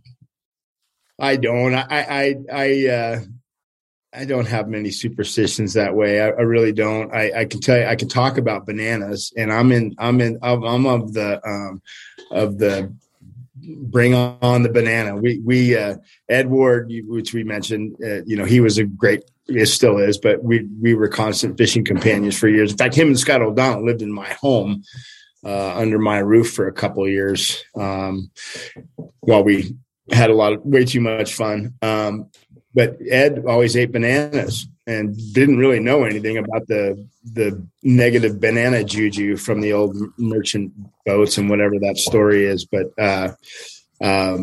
we had bananas in the boat all the time. And then we started realizing that these bananas were supposed to be a bad thing. But we caught plenty of steelhead. It never jinxed us. So I called it our fish steelhead catching power food. As far as superstition for me, I've had a few favorite hats, but if I lost my lucky hat, I was good just to put another one on, because my superstition is that I got to keep believing. The second I stop believing, all is lost. So that's about it. No fun stories. I changed my underwear. Amen on that. So let's talk about the whole Skagit movement and when it started. And steelhead have kind of slow attack speeds. And if you look at other predator fish out there, actually Atlantic salmon have higher attack speeds, and Atlantic salmon are actually clocked at like 25 miles an hour. And in some of their attack speeds, where steelhead have very slow attack speeds, sort of like brown trout, like big blazy brown trout. And I wrote in one of my books, they're like 5 to 7 miles an hour attack speeds. So they're kind of dogged, cautious old dogs that don't come in and take the bone right away, but just when you're not looking, it snarls it right out of you. And that whole demeanor, that doggy, bullish demeanor to describe winter steelhead, and they're not quick running mutts like summer steelhead. They don't run in packs. They run in little individual groups, and that spurred that whole Skagit movement. And with Ed Ward, you mentioned O'Donnell and McCune and those people. You were at the founding level of that. And how did you guys put that mentality together? That shit, we're not catching fish with, dry line steelheading tactics here just by using the weight of the hook like McMillan does for his summer fish that are usually in shallow water getting oxygen because it's too hot out. So they're looking at flies in a different way. They're seeing more flies hatching in their, upper headwater environments like the Washougal. When that Skagit came down, there was an epiphany for you guys to, hey, we got to change the way we're fishing. Our lines ain't cutting it anymore. This shit's not happening. The old British double tapers are just not working right now. How did that whole movement start in your relationship with Ed Ward? Take us through that. So just again, how I lived it. And I was certainly there when things got started, and we were on the Skagit, which is not the Washougal, right? It's, all those rivers are big water. And even though the Steelhead water, the fly water is, wonderful, 3 to 6 feet deep and a nice walking speed, there's still big, heavy runs. And those fish, you need to get a little closer to them, right? They're winter fish, and they're down amongst the stones, and you need to put the fly in relative proximity to them. They're not going to move quite as far for it. So you need to get down. And they have shown over the years that they like larger flies. They respond well to large flies. Will they take small flies? Absolutely. But they respond well to large flies. And it really is fitting if you look at the big picture, and it's cool and cold, not necessarily freezing cold, but it's cool, and the water temps are cooler, and it's big and it's green, and a substantial fly is fitting. So this whole Skagit movement, it really started with single-handed rods, with people fishing the Skagit and realizing that we needed to get down, and even the people before me, they used sink tips. And they used larger flies. Al Knutsen's flies back in the 1950s, he had a white marabou that was that long for up there. Even Ralph Wall's flies were not particularly big, but they were still a lot bigger than summer run flies, and on it goes. But those guys used sink tips. And in early days, they even coated their silk lines in lead paint, right, to get them to sink. Why? Because they needed to get down. So the whole, I love the you say Skagit movement, and I get it. But what happened was back when we were making our own sink tips, because it was easier to build a sink tip that shot a shooting sink tip than one out of the box. So we would take a running line and splice in a chunk of floating line, like for our 8-weight rods, we'd use the heaviest section from a 9-weight. Well, we didn't have, I wasn't using scales. Nobody was using scales. We would just get a nice 10-foot chunk and splice it in there and add our sink tip to it. So you have that a heavier floating section than you would out of the box, and you could flip it around, lay it on the water, and shoot it a mile. And then you had that 10 feet of heavy floating that you could manipulate and do your little mending and steering if you needed to. And we will talk about mending. I know it's coming, or lack thereof, and swing the fly. So what do you have? What did we make? What did we effectively make for our single-handed rods? So 9.5 foot 8 weights, a thin running line, a fat section of belly, and then a sink tip. We were making Skagit lines before there was Skagit lines. It was just it was just something out of necessity that was developed. So when we were in it, when I say we, I'm talking me, Ed, Scott, and then even the older guys, Harry Lemire and Bob Strobel and those guys from Sage, they were introduced to the two-hander, and which had been around a long time in Europe, obviously, right? But we were going to apply it to our steelheading in the Northwest. We needed a line for it. So all we really did was modify our single-handed lines to match our two-handed rods. It's the same thing. So now instead of a 9-weight belly section, we were using a belly section from a 12-weight chunk of double taper line that we spliced in, right? So you have a big, fat, large diameter belly section to a running line to a sink tip. We just called it our line. We didn't realize that one day it was going to be called a Skagit line. And we kind of did, because we joked around about it, because it was this, as the two-handed rod was gaining popularity, there was some guys who did look to the European traditions and say, wow, okay, if we're going to call this thing spay casting, they use 16-foot rods and double taper lines back there and big, long stuff. So that's what I'm going to do, because I'm going to be pure about it. And I think that's way cool. So there was some guys out there doing that and experimenting with that. And then me, Scott, Ed, and a few others were using this modified line and slingshotting it out. And these guys would tell us, that's not true spay casting, what you're doing, Deck. Not true spay casting. I'm like, I don't give a shit. I'm having fun fishing, man. And this thing's a really effective tool. And Ed and I kind of argue with each other who said it first, but one of us said, well, if they're going to call it a spey rod, which is halfway around the world, we're on the Skagit River. Let's call them Skagit rods. And we're using our Skagit lines instead of spey rods and spey lines, right? Because the spey is just the name of a river where all that stuff was developed. So with our modifications, we'll say, okay, fine. We don't need to call it spey casting. If that bothers you, that's fine. I'm down with that. We'll call it this. But let me tell you something. When that two-handed rod, when we first got it in our hands, it wasn't the cool casting that was intriguing. You know what it was? The closer the line is, your rod tip is to that fly out in the current, the slower it's going to come across. And we all know, and your viewership should know, if they don't know by now, I'm telling you right now that you want your fly to swim slow and seductive and vulnerable. In order to do that, your rod tip needs to be as close to that fly as possible as it's coming across. So we're in that big Skagit River. We wade up to our chest and we cast as far as we can with our single-handed rods, and we bend out and we're holding it way out there, holding it out there. Why are we holding it way out there? So we can get that rod tip closer to the fly to come across slower. As it comes around tight, we can come down like this. Well, what do you think what happened when I put a 15-foot rod in my hand for the first time? Whoa, the clouds parted and the angels sang. I just overhead the damn thing. My rod tip is closer to the fly now.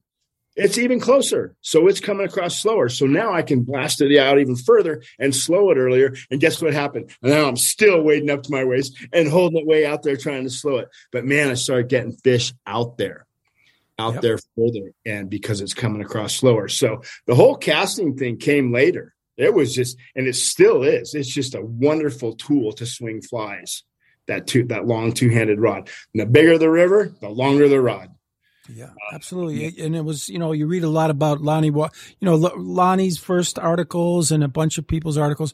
You were using single-handed rods with heavy sink tips and teeny systems and things like that, So that's a change. So fly speed, explain fly speed. You just sort of did, but, so you're dealing with, predominantly, if you're going to fish summer runs, you could fish, scanty lines, and you can fish dry lines and the new touch and go double tapers. And we're going to talk about double taper, touch and go casting. That's now the craze.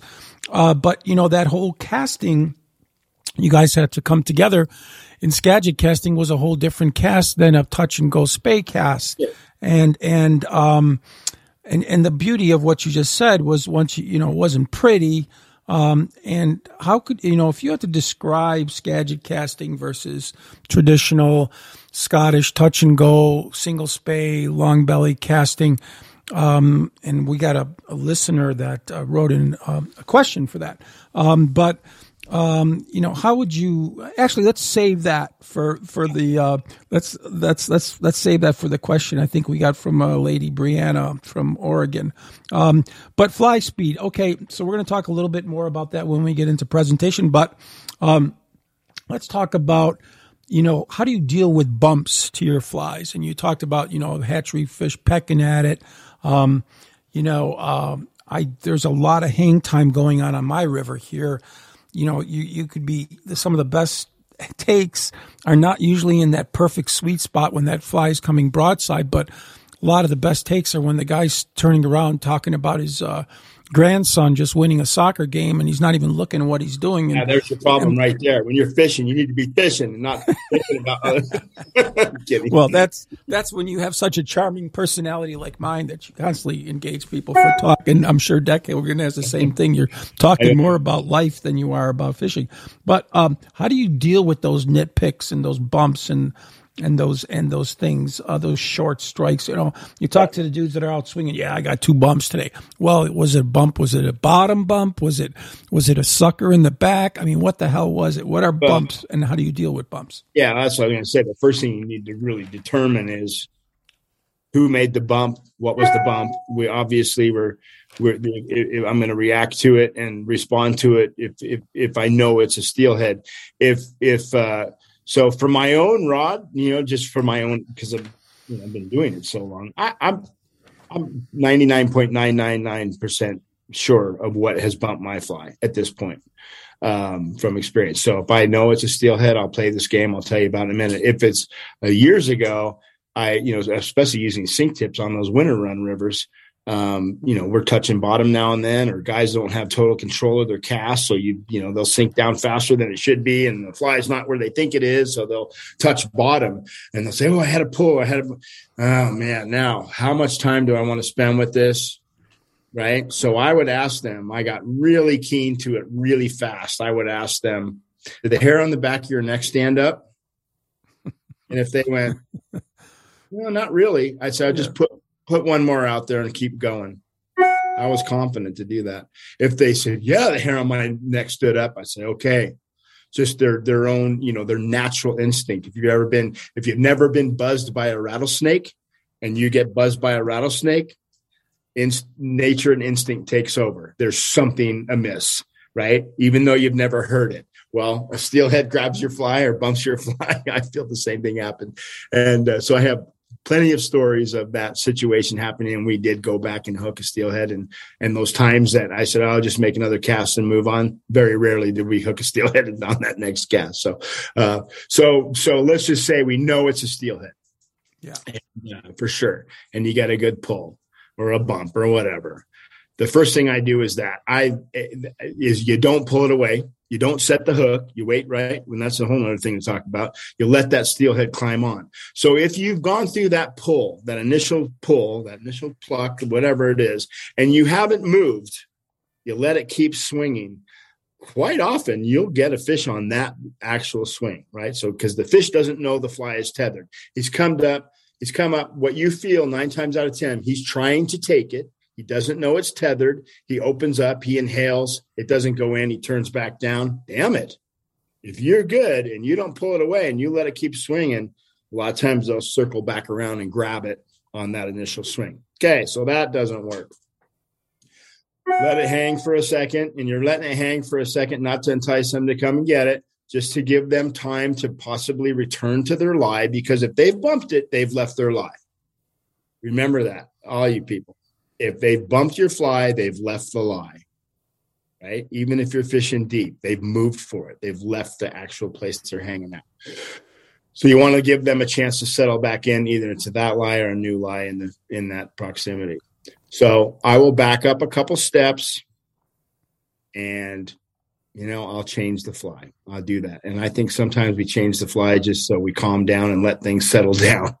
And when I change the fly, I change to something different. It doesn't have to be dramatic. If I'm using a 3-inch long purple and black fly, I might use a 2-inch long orange and red fly, just something different, and usually a little smaller. This is in a winter situation. If it's a summer situation, same thing. We just go smaller and slimmer and a different color, maybe something neutral. I go through that area. I'm not slowing down. I just doing my normal pace because that's how we found that fish, right? And then if he doesn't take on that in the actual spot where it took the fly or bumped on the fly, I'm going to feather it just a little bit and fish a couple casts beyond it. Okay. If somewhere in there you get another bump, I'm going to play the game, change fly again, maybe something smaller again, and try them again. I'm not going to make a career of this. I can tell you that right now. So after 2 or 3 times of trying this thing, whether he bumps it again or not, I walk back up, or when I say I'm talking about my own fishing, or if I'm guiding, I'll have you go back up 4 or 5 good steps above where it happened, put back on the original fly and go back fishing. And you know how many times we get a fish on the original fly, maybe 10, 15 feet to 10, 15 yards below where we initially hooked it. Yeah. We initially got the bump. And what I really feel has happened, and it's happened a lot to me, a lot. And what I feel has happened is sometimes when we're fishing to that fish that bumped our fly, he's gone. Yeah. He has moved, or she. And maybe they've moved upstream, you don't get them. But a lot of times I think they come in, they grab, they miss, they swim downstream and settle in down below. So by putting on the original fly and just going fishing, you'll find that fish again, and he's had plenty of time to rest, and you get the grab down below. There's more you could talk about, but that's basically the drill I do. Absolutely, yeah. It makes a hell of a lot of sense. Let's quickly, before we take another break, let's talk about times a day. Are you a really early morning person? You like afternoons, or you base it on water conditions? You base it on water temperature? how do you feel about their diurnal cycles? We talk about steelhead, in one of the podcasts I did. I think it was with Tom Larimer. He guides under the chutes, and when that sun came up above the canyon, and it's kind of ironic that I get the same type. We talked about bite windows, and it seemed to me that, there's always a first early morning bite, but I lately, since I've gotten older, and I hate to start early mornings because I don't want to freeze my butt off as much, my bite window that if I had to bet $1 million on is always about 10, 11 o'clock to about noon. There's something about that 11, 12 bite, and then that later 3, 4, 5 o'clock bite. And what do you think that is? Do you think it's the diurnal cycles of a steelhead that has pre-programmed predator hunting instinct in the big lake, i.e. the big ocean waters, where there's vertical migrations of shrimp, cephalopod, all different types of prey, and they time their cycles to that, or is when the light is most abundant at 11 o'clock? Because they're hiding, we only philosophize in our empirical thoughts about steelhead in an environment that is really not their choice environment. These fish have no reason to be up the damn river for no reason at all other than to spawn and procreate and be nursed until they get out there. Their life is in that ocean. Their life is in Great Lakes, in Lake Michigan, Lake Superior, Lake Ontario, Lake Erie. That is their crux of their years. So is that mentality that they develop out in that huge ocean or Great Lakes environment, is it transported to the river fishery where we only see a small glimpse of their life, and we measure all our feelings and thoughts and empirical formulas around this? But I think that a lot of their pre-programming as to what they do in the big water goes into the river system, whereas like a fresh run fish is so hot. A chrome fish is so hot, and then once they get acclimated, they get bored sitting around the TV. Hey, do you want to watch this? What do you want to have for dinner? Chinese, Thai, what do you want to... It's sort of like this mentality of this beast.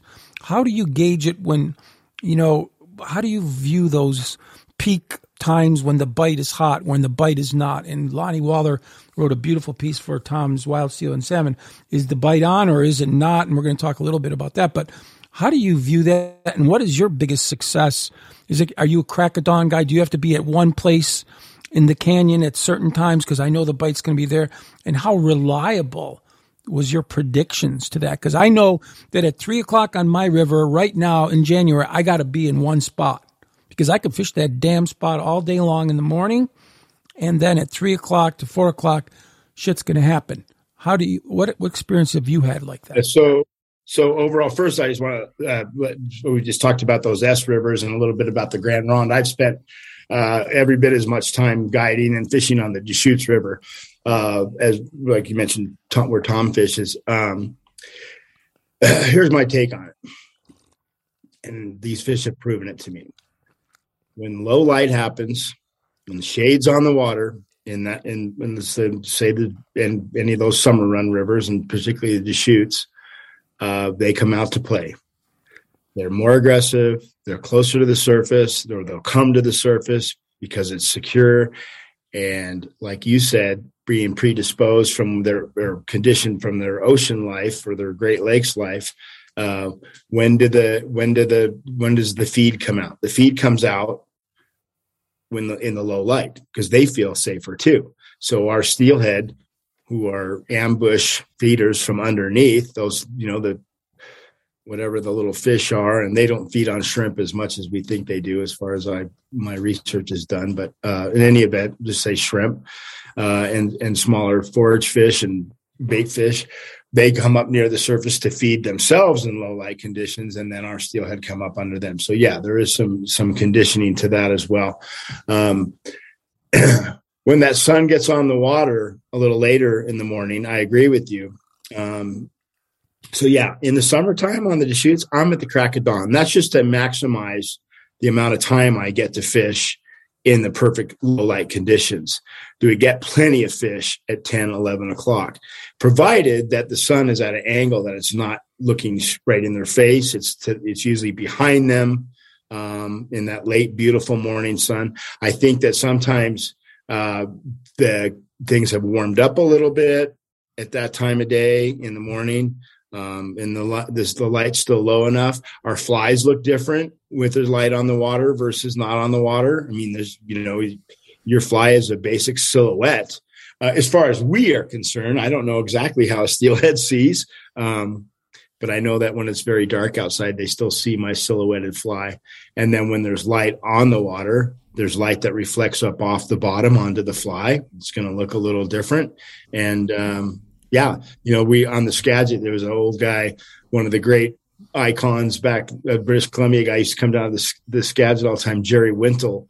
And he was known for sleeping in and letting all the crazies get out there, the Dawn Patrol guys and get the first crack. And then he'd just kind of roll out of his Airstream trailer and head down to the river around 10:30, 11 and catch fish behind everybody. Why did that happen? For one, he's fishing then, where most of the guys are burnt out already and slowing down and thinking about lunchtime, and the light is still good. And, those fish. Good point. Good point. Yeah, those fish continue to move around in the low light as well. But one thing I'll say, when you ask me about the best conditions, when do you see the deer? When do you see wildlife? You're driving down a country road at 7 a.m., 8 a.m., 6 a.m. That's when the deer are out. Drive through that same area at 2 o'clock on a sunny day. Where are the deer? They're all bedded down. Where are you? You're in the shade because it's hot out and the sun's blaring down. Those fish, and that's something that Tom Larimer got on. He's like, okay, John Hazel and Deck Hogan are taking a midday siesta because we just fished the morning and we're going to wait for the evening light. So Tom said, well, I'm going to fish a sink tip and I'm going to fish deep because those fish will probably still take a fly. And he's fishing through the middle of the day with sink tips, which is great. And they caught fish. But those fish, which proved to me that those fish do hunker down. And can you catch a fish in the middle of the day? Sure. Am I going to catch 5 to 0.1 in the shade with a floating line in the summertime? Absolutely. Yep. So they're still there. They just go deep. They don't move. They don't come up onto the shallows as much. They hunker down. And then in the wintertime, so another thing that I like to say is I fish the mildest part of the day. So on a hot summer day, and I like to use my floating line. I don't want to fish a sink tip in the middle of the day. I just don't want to. And I think it's great, the guys that want to do that, but it just doesn't feel good. I feel better. Like I talked about, if it's a super hot sunny day, you're trying to find shade, right? Yourself as an animal. I'm much more comfortable in the low light situations. So I will say to fish in the mildest part of the day. So the warm summer months and the fall, the mildest part of the day is morning, evening. In the wintertime, the mildest part of the day is in the middle of the day. Right. In the true winter. So you start seeing midges hatch. You start seeing stoneflies hatch and things start. Nature. It's the quiet time. It's the comfortable, quiet time of the day. Nature. It's all one vibe. It's all one karma that gets together. And all of a sudden, you're on a Great Lakes River and it's cold and freezing. All of a sudden, a few midges pop. You might see a little tiny black tanioptric stonefly come wiggling down, and bingo, that hole that you fished for hours or that run you swung through. All of a sudden, nothing. So it's biologically related, it's temperature related. And before we take our next break and take the next question, run timing, timing of the run, biological clocks. I'm a firm believer in full moons. Lessen the melatonin buildup in steelhead, so steelhead migrate. Full moons lessen melatonin and thyroxine in the systems of Atlantic salmon and steelhead. Gets them all jazzed up like they just smoked a crack pipe. And when you have those environmental factors, i.e. through the pineal gland, that full moons have effect on, tides have effect on, those fresh chrome fish are hot. They don't really care about water temperature, but once they come in, they settle in. What do you believe in a lot of this stuff and their aggression and their bite based on biological factors like full moons and tides and things of that nature? So, yeah, I mean, if you're fishing in tidewater section in the river, the tide is important because it brings fish in. But I have to be honest with you, the full moons and the pineal glands and the thyroxine and all that stuff, man, I'm going to go on Tuesday morning and start swinging flies at 6:00, and I'm going to finish swinging my fly at 7:00. And whatever thyroxine levels and pineal glands are being agitated or whatever I couldn't care less. I'm going to swing my fly. Now, if you're flying in the water, you ain't going to catch a fish, right, bro?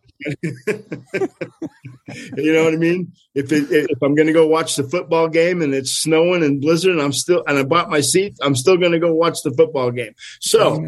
Yeah. So I'll be honest with you, even dam counts and all that stuff. When I'm in my guiding mode, when I was full-time guide, I didn't want to know all that stuff because I have to get up in the morning and be the ultimate cheerleader. And got to punch in, pack your lunchbox. The moon phase was bad and the tide was bad and there was only 12 fish came over the dam. How am I going to get out there and tell you, Matt, we're going to kill them today? Hang in there, buddy. So spoken like Deck Hogan, perfectly spoke. Okay, we are having fun here, folks, talking about our wonderful Micas Chrome elusive dark red buck friends. So we're going to be back. We're going to take a couple questions. We got 3 more questions to answer, so we got to keep moving. But this is a very entertaining deck, and I hope you guys out there in Hollowed Waters podcast world are loving it as much as we 2 old white dudes talking about Steelhead are. So we will be right back.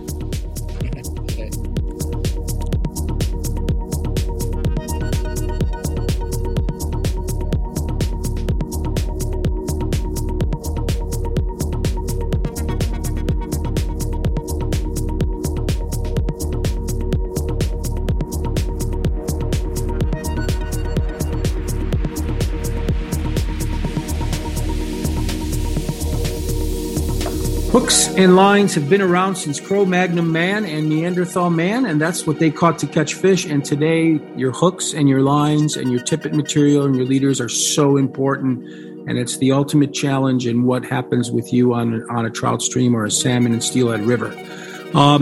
Hooks and lines are by far the most important things when it comes down to your choice of quality, and quality is probably the number one thing on the mind of English Sport Group from New York. Maxima, leader material, and leaders, and Daiichi hooks are their specialties.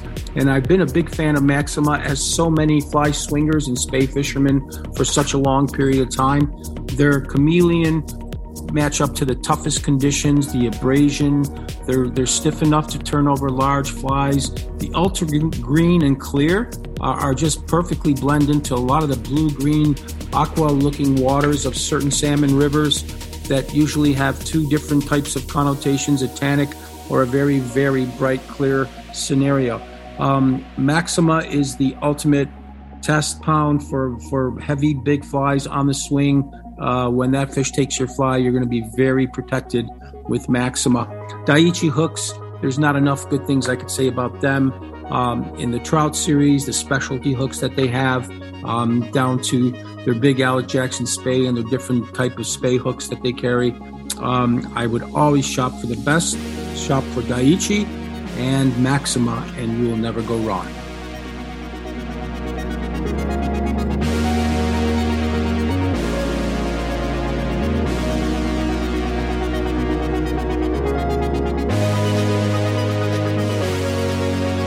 Hello, listeners. If you love the content that you're hearing on the Hollowed Water podcast series, Migratory Spay, you will love the books that were written by the guests that have been on this podcast series, especially from Topher Brown and myself, who did the inaugural 4-hour series.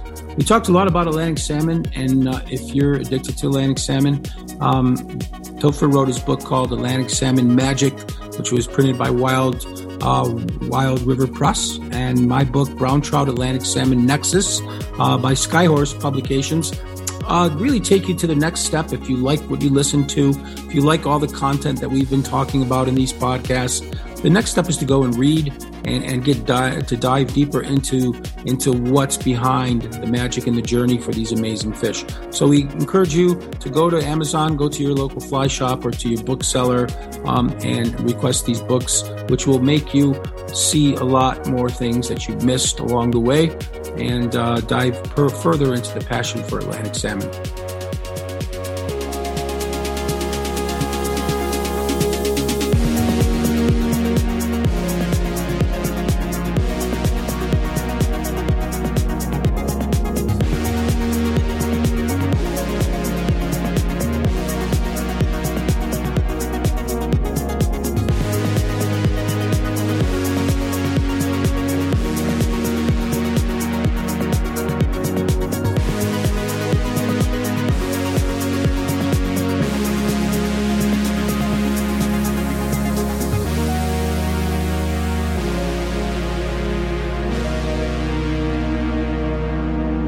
Welcome back, Hollowed Waters podcast, geeks and gurus and shamans and senseis. We are talking the Migratory Space series here with the one and only iconic and very entertaining Deck Hogan, and I am loving it this much. Hope you guys are too. And we're going to take a question here, and then we're going to get into reading Steelhead water. We're going to get into why steelhead eat flies. We're going to get it. We got a lot of stuff to cover, and we're going to talk about a chapter, a presentation out of Deck's book where he keeps yelling at us not to mend, and but we're going to talk about when you're supposed to mend and other things. But this is a question from Brianna from Eastmoreland, Oregon. I don't know where that is. I think maybe somewhere around Portland, I think. But she says, I have been learning Skagit casting for about 5 years. What is all the new hype and focus on touch and go single spay casting? Is it difficult to learn? Deck, you want to talk about, I think what I saved this for was talk about your Skagit casting and the style. When you guys were just fishing one-handed rod, fishing teeny 300s and sink tips and scientific angler type 1, type 3, type 4, you know, the stuff that Lonnie Waller and Trey Combs did at Babine up on the Silver Hilton Lodge and things like that. You guys, there wasn't a lot of spay talk back then. It was the guys that, like, you know, the Harry Lemaire's, the real true spay guys, the English, the Maxwells, the Anglophiles that came to the West Coast that brought the Scottish long green stick, you know, casting style. Then you guys made all these funky lines, and then you had to develop a style of casting for them. Let's talk about that, and then your focus on, you know, touch and go. Everybody's single spay, touch and go. I had a guy from the West Coast that was friends with Perot, and he did a lot of he knew all the legends, and he's trying to, you know, touch and go with intruders that weigh about 5,000 pounds with big metal heads on them and cone heads and barbell heads on them. So let's talk about how you developed that Skagit casting and which she's getting into, but and about the focus now on the new touch and go and why that's sort of the craze lately. Okay. So just for fun, is that guy you're talking about, Dave Goodman? No, Goodman. But you know Dave Goodman. Dave Goodman, I just saw about a week ago, believe it or not. No kidding. Dave Goodman, he's from Washington, D.C., right? That Dave Goodman? Yeah. Yeah. That's Dave Goodman and I go way back to the Cumberland Valley limestone days, and Lori tried fixing him up with one of her girlfriends, Kathy Wheeler, and but I ran into him the other day in front of the TCO fly shop on the Yellow Breeches in Boiling Springs, and I almost died, and he almost died when I saw him. So, hello, Dave, if you're listening, you're crazy. You're the craziest dude I've ever met in my life, Dave Goodman. So God bless you. Keep being crazy. Same guy. Anyway, so go back. Yes, buddy. I can't believe you mentioned Dave Goodman. I am rolling right now.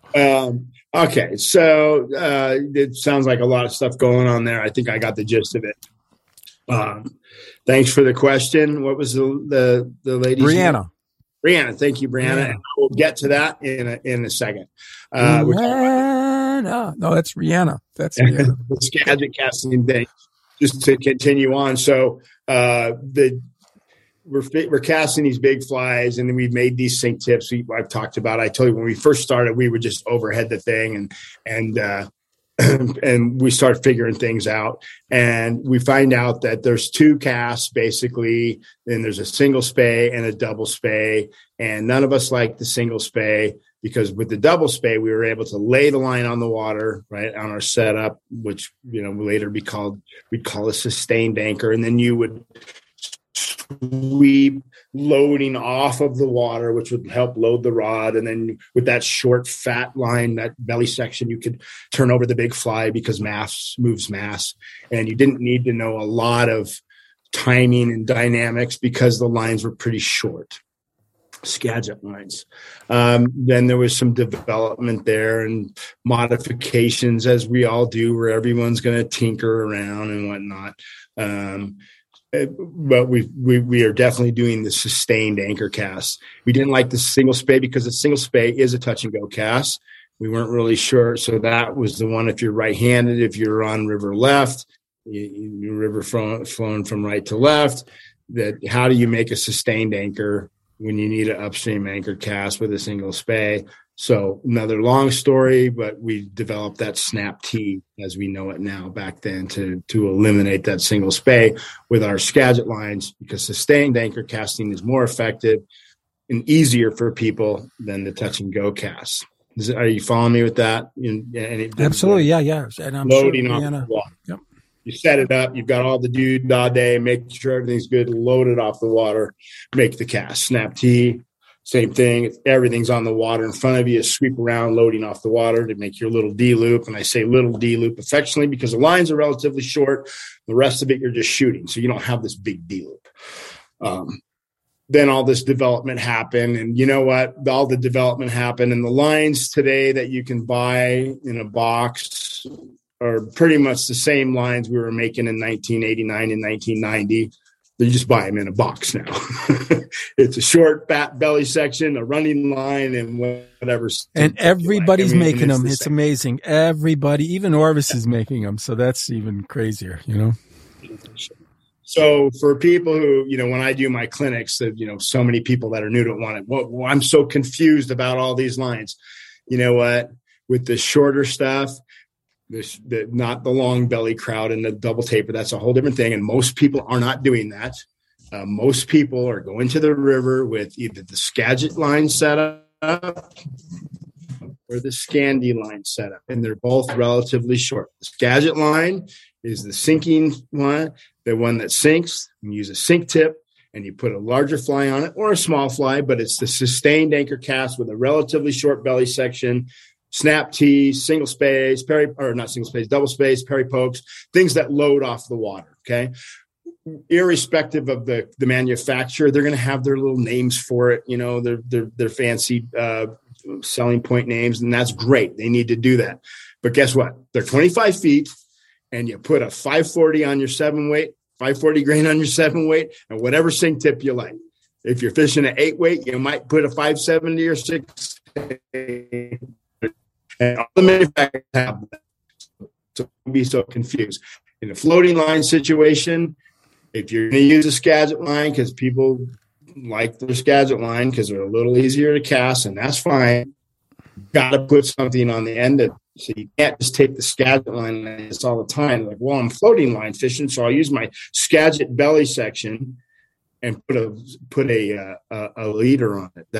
That's not good. They need some length out in front. So what you would need is a floating tip for your Skagit line. But instead of doing all that, I use a Scandi line for most of my fishing now. And the Scandi line is, again, it's not very long. They're 30, 35 feet, depending on what weight you have.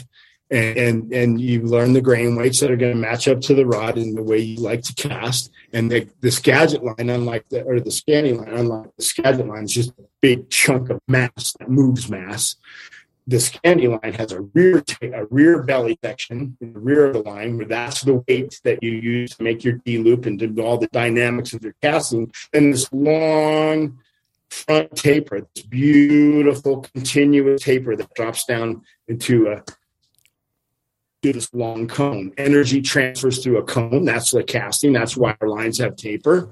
And transfers to the cone. So with the Scandi line, you're going to be turning over smaller flies, still good size flies, but smaller, compared to the big winter stuff. And those lines are going to give you a nice, sexy, beautiful control loop that lands delicately. Right. Now, you can do sustained anchor cast the Scandi lines, but you can do the touch and go cast.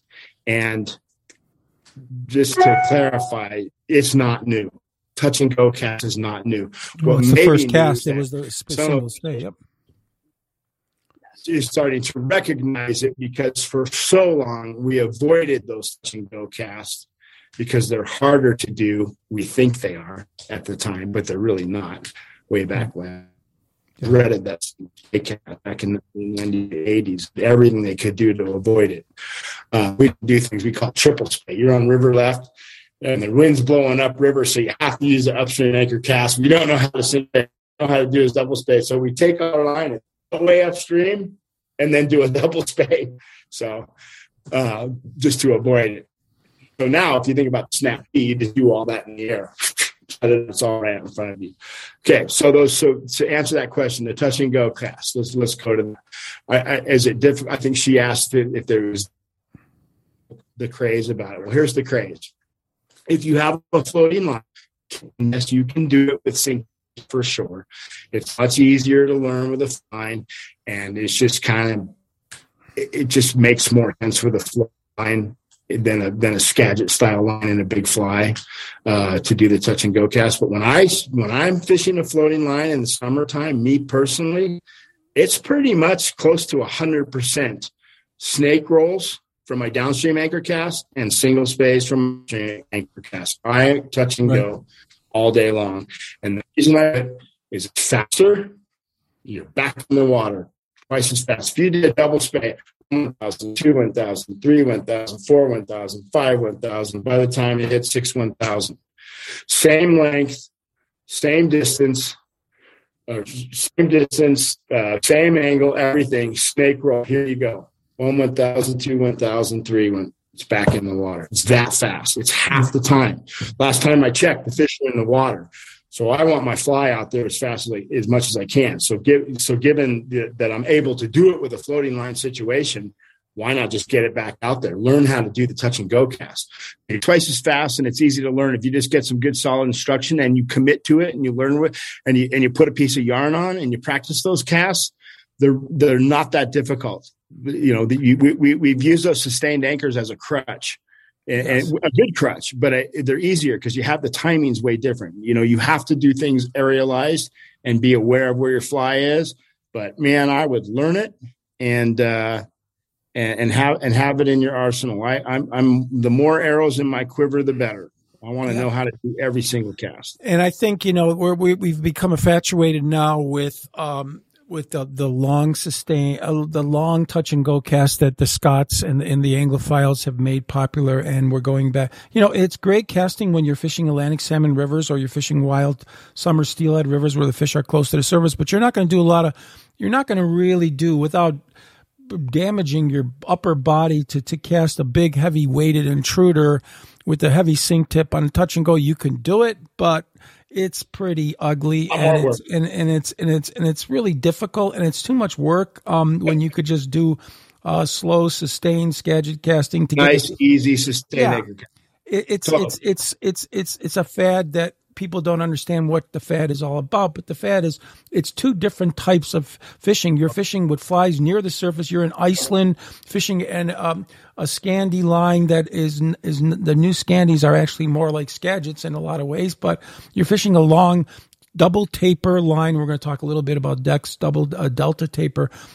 It's a fly. It was the traditional Austin Francis, Jock Scott way of casting, a green heart stick casting on the River Spey in Scotland or the Tay or anywhere where the fish, or in Iceland where the fish take little micro tubes, size 16 micro tubes near the surface. It's a glorified roll cast done with a peak and valley alpine touch and go rod motion that is easy to learn, and it's beautiful to watch, and it doesn't take a lot out of you. It's got its application, but doesn't have its application if you're trying to catch a fish on a big intruder. Right. You're talking about the difficulty of trying to do a touch and go cast with a heavy setup, and how taxing it is on you physically. The opposite goes though, right? When you have a floating line and you're doing touch and go casts, you're hardly moving at all. Exactly. Right? Versus a sustained anchor. So that too, the fatigue factor, I mean, it's huge. So wherever I can, I do it. But, amen. Okay, let's get into reading steelhead water. That's going to be a big one, and we got a lot to cover here. So we got through that. So, Deck, how do you approach rivers if you are fishing them for the first time? If you're coming into water, and so much what you've written about is your hollowed waters of your Skagit and your Sauk and the mixer pool and things like that you've known so much about. But when you get to a new river, how do you approach a river? What do you look for? And we're going to get into each individual parts of this, but are you one that gets in the river and starts casting, or do you creep into the river like a heron slowly? And how many times we walk over fish near shorelines, and how many times we step over buckets and creases and seams that we should have fished first? What advice do you give beginning spay casters who are totally infatuated, or even novice, or even advanced spay casters that are totally infatuated with launching bombs, as opposed to say, hey, I'm going fishing now, and I'm not in a casting competition at the San Francisco Casting Club? How do you tone your clients down into that to start thinking fishy, not thinking casting? Yeah. So good question. That's a great question. And that's something that's near and dear to all of us guides, and people who are more about fishing than casting. Casting is as my friend John Hazel says, the two-handed rod, or anyway, it's a weapons delivery system, right? You're getting the fly out there, and then you're using the rod as a fishing tool. It's not about distance. So it can be about distance people say, how far can you cast, Deck? And I say, as far as I have to, right? Which a lot of times is not that far. Yeah. It can be a little far just to set it up at a nice angle, but not about getting way out there. Again, you have another question that has a lot to it. Reading water. If I go to first of all, it's kind of hard to really, I found, to really talk about water without visualizing. And even when we're doing a casting clinic near your home water, I'm out there, I always say, okay, we're on this one piece of water. And sometimes it's not even moving. I did one on a pond, and we had to have this imaginary riffle and current seam and all this. I need to look at a lot of different water and really talk about it to break it down. But suffice to say that you want that, as we've heard it before, walking speed, the water that the fish like to hang out in. Very important. Walking speed. You can walk next to it. We're floating in the boat, and guys go, what about this spot? Wow, this looks beautiful. I say, look down, and the boat's just flying through that. There's no, you'd have to do a sprint to keep up. Yeah, it's a beautiful rocky bottom, but it needs to be slow. It needs to be, have structure. And when I say structure, it doesn't have to be big, giant boulders, and it's got to be a hard bottom. They like a hard bottom, a rocky bed, whether there's big nuggets in there or small nuggets that undulate. There's some kind of structure and movement on that bottom, but it's usually hard. I'll tell you some stuff about that in a minute. Inside bends are good because the current sweeps to the outside and creates a soft spot on the inside. Soft meaning walking speed water. Steelhead like an even flow. Tail outs are good. It's all about the water speed. Usually the best runs I found, the most productive runs, have something below them, like a rapid or, on two islands where channels are coming together and form the main river again. So, a substantial, long, shallow stretch, something substantial in the river. And then above the pool, also maybe on the exiting the pool to leave the pool, there's another hefty rapid or, a lot of fast water, something that really holds them in there for a big classic pool. And again, I'm talking about something substantial that consistently holds fish. Then there's all kinds of spots on the river where you can find the fish. Again, there are those, I talk about the walking speed water, and and a little bit of, and we're going to swing the fly. So we need some breadth to the water. Now, that walking speed water that I aforementioned was 3 to 6 feet deep. Most of the steelhead we take are in 3 to 5 feet water. It can be 2 to 6 feet deep. They'll be but most of those takes we get are 3 to 5 feet. I know that for a fact too, over testing hundreds of pieces of water and actually finding the depth with a depth finder right through the runs where we catch them. I'll tell you about that in a sec. But those places can also be, they don't necessarily have to be in a classic run where you start here and you end here. You can take that beautiful little piece of water that's the seductive speed and the right depth with the right structure. Walking speed, yeah. The walking 3 inches per second, eh? You can put that anywhere on the river. Does that make sense? You can find anywhere on the river. I have a couple really fast ripping riffle heads that you're like, heads of the runs while you're in there. And so the water is just ripping and you launch your fly out there quarter down, because the faster the water, the more you want to quarter down to get the slow speed. And it's swinging and it's coming across pretty heavy and fast, and boom, all of a sudden it slows down for 5 feet. Bam, fish on. And it goes out. And you may not have necessarily felt that it slowed down, but here's how I know this. I've consistently caught fish in places like that. I wait out there sometimes. I just muscle out there and wait out there to see why was the fish laying there. And I'm fighting the current, I've got a stick and I'm hanging onto the stick. And I don't use a wading staff yet. I'm probably close to it, but I grab a stick to wait out there and I'm fighting the current. And as soon as I get to the spot where I hook the fish, everything slows down. And I can stand there. I don't have to hold the stick. Everything's soft and it's beautiful. And sure enough, it's only 5 feet wide and 10 feet long, big enough to hold a steelhead or two. My point is that whether you're in a riffle, a glide, a slot, a tail out, all these places that look different and have different surface dynamics and hydrology, where the steelhead lay, I found they're all the same. Yep. Walking speed water with that nice depth that they like to hold in. So kind of cool. So my approach to a river when I've never been on, first of all, gaining public access and finding these areas is a difficult thing. So if I've never been to a river and I haven't talked to anybody, I like to find the boat ramps to put my boat in and go down and read the water and go to the familiar places that I know that look like steelhead water and just start to feel them. It takes a while to really learn all the subtle nuances of a river and all those little pools and all those little places. I found I'm kind of proud of this too. Over the years, I've found little pockets and little secret spots by watching the birds. If you're floating down a river and you see a couple of ducks, golden eyes or mallard or whatever you have to be, and they're in the water and they're just hanging out on the edge, better go check it out, because I guarantee you those ducks are not in there treading water that's moving at 14 miles an hour. Yeah, they're moving. They're in slow water. So you pull in there. And I found tons over the years, secret little pockets because of seeing ducks in the water and actually taking the time to go over and explore it.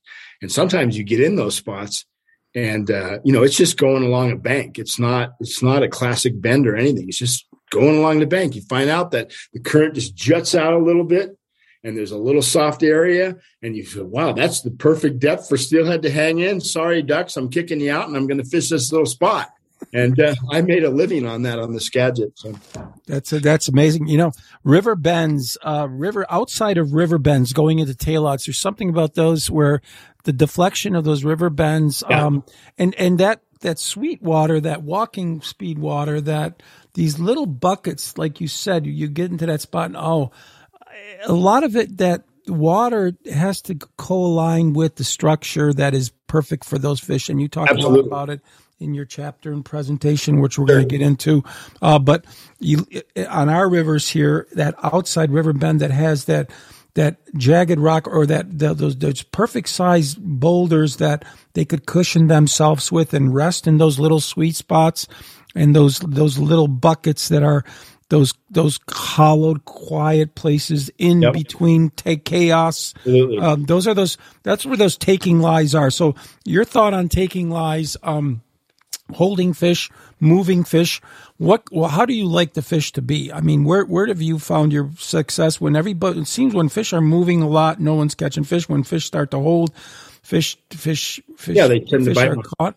and they're in a bite window. They could see things. What, your thoughts on that? Where do you look for those first staging lies for those moving fish? If you're going to go up a river from the ocean or from the lake, you're going to look for those first barriers to migration, and that's where you usually find these fish, these holding fish, and those holding fish in those in little buckets.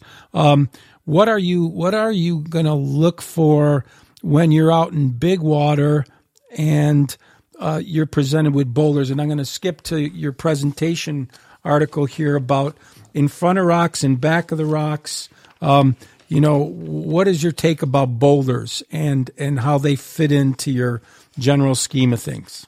All right. So just backing up something you said, I like that I described about a good piece of water has, something substantial below it and something substantial above it. And you said between chaos. I love that. Between chaos, yeah. Between chaos above and chaos below. Absolutely. Yeah. Sure. I kind of liken it to a windstorm. If you're out in a field and the wind is just howling, it's a hurricane force wind, and there's a tractor and there's a barn and there's a couple bales of hay, and you got to get to that barn. You're going to duck in behind the tractor, aren't you? Right. So exactly. The wind, you're going to look out from that tractor and go, oh man, I got to get in behind that bale of hay. And I'm going to stay in the path behind that bale of hay to break the wind as much as I can. So there's your boulders, there's your things, and that slow the current. As far as fish coming in and setting up for their migration and stuff, yeah, generally, the first good when you're coming up from tidewater, the first areas and runs that are water types that provide those elements we're looking for. Walking speed water, structure, 3 to 6 feet deep, cover close by. It's a rare day that they're just out in the middle of nowhere. They usually have somewhere to escape to rather quickly, whether it be heavier water or deeper water. And unless the light's low, right? Then they feel secure to drop back and tail out.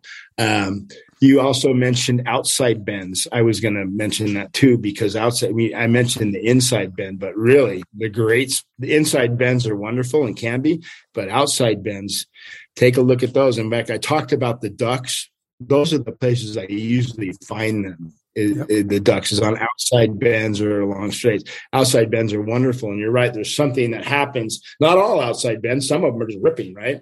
But some of them have that. The current kind of swings over and stays near the center river. And then on that outside bend, there's just good structure and the jagged rocks you talked about. And those are wonderful spots.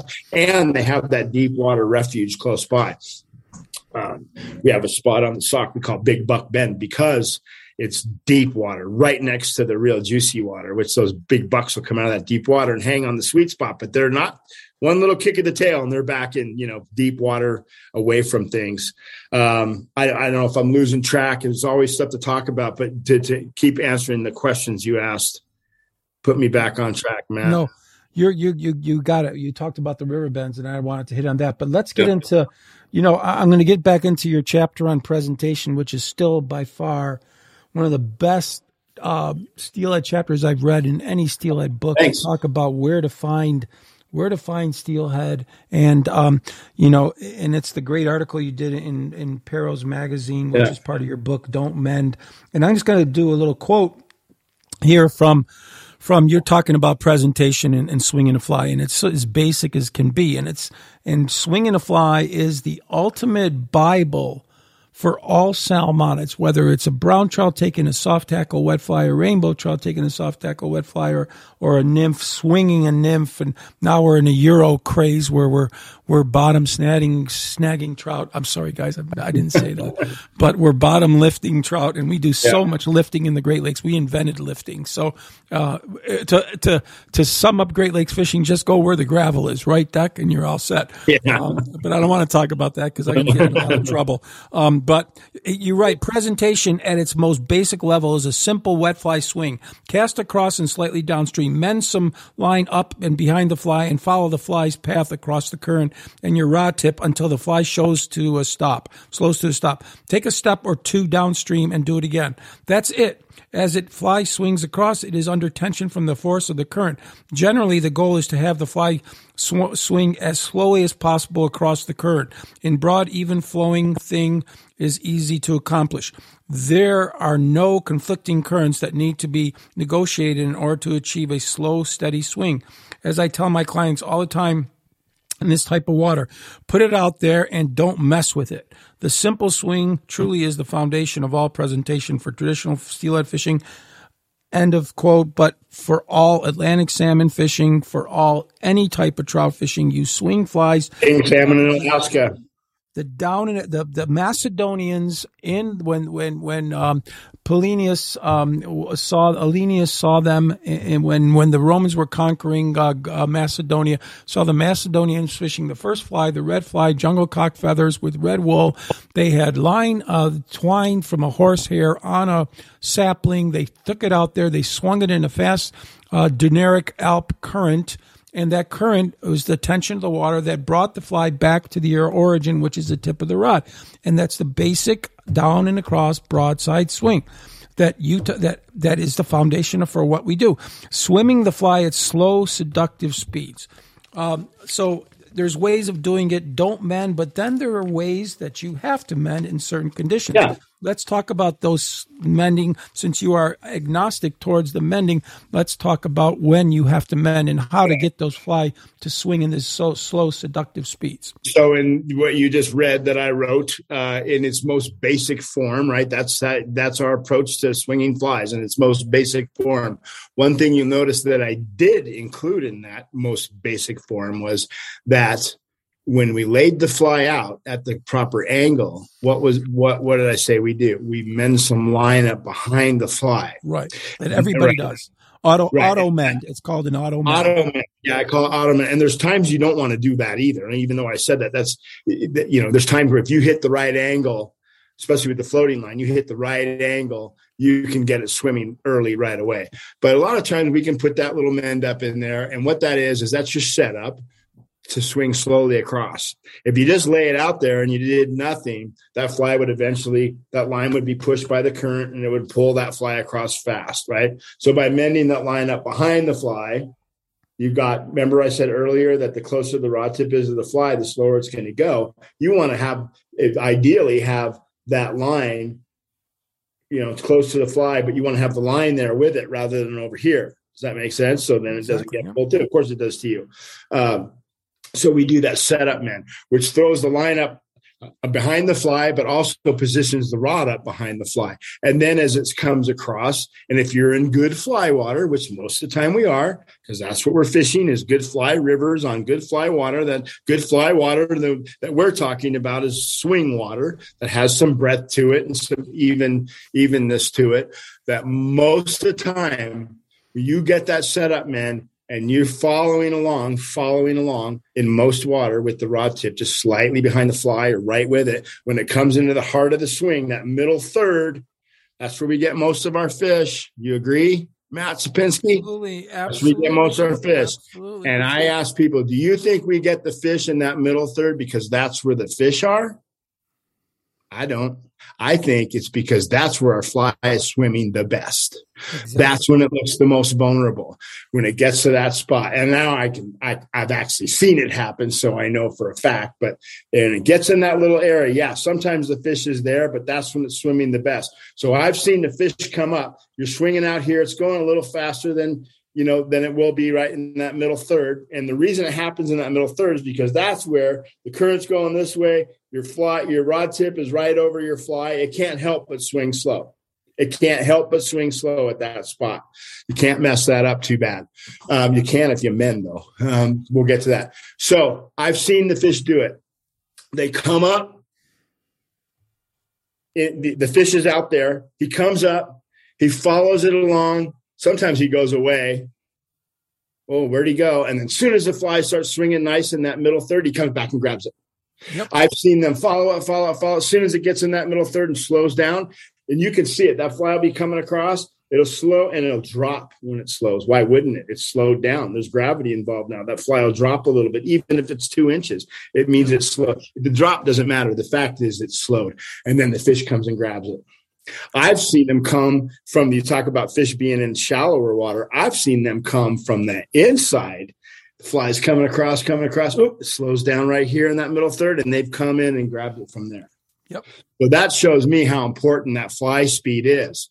Now, if you're in that middle third, and given that the current is nice and even, the breadth of the run is nice and even, which most of the time, the good taking lies, it is even.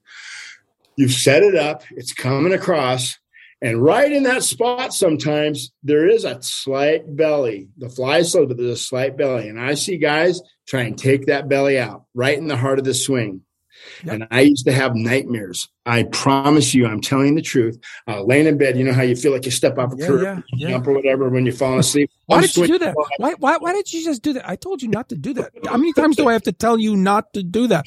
Please, sir, do not do that, ma'am. I told you, don't do that. Just leave it alone. Leave it alone. So they come into that spot, and they just auto mend.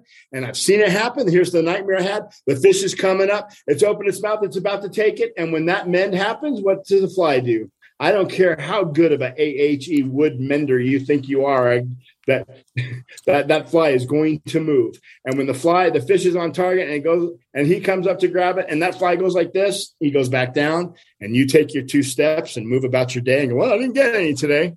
Yep. And you have no idea that a 15-pound buck just wanted to take your fly. So. How many times do we want to shoot ourselves? I mean, it's like so classic. And we've become such a compulsive society that everything we do is so compulsive. Our behavior is so compulsive that we auto-mend. We do things no matter how many times. I usually say, that's the 10th time. That's the 14th time I've told you not to do it. I'm going to record it on my phone. And every time you do it, I'm just going to press the recording on the phone because it's going to tell you. So we tend to do that. So we're not, we're conditioned to mend. When guys they go out trout fishing, the guys in Montana and in upper Colorado and the mountain streams of Colorado, mend your line, mend. You don't want to mend. You don't want to do a lot of these things. So there's a place for men not. So controlling your depth of speed. How deep is deep enough? Okay, and then you talk about that. How deep is deep enough? You just mentioned A.E. Wood's grease line technique and Jock Scott, and these. You're talking a different fish there. You're talking an Atlantic salmon where you don't have to do a damn thing other than just get that frickin' floating line with that fly 3 inches below the surface, and that Atlantic is so focused on the surface. The only other steelhead that are extremely focused on the surface are summer steelhead and wild summer steelhead because they're basically rainbow trout. They're in water conditions where it's 60, low 60s, upper 50s.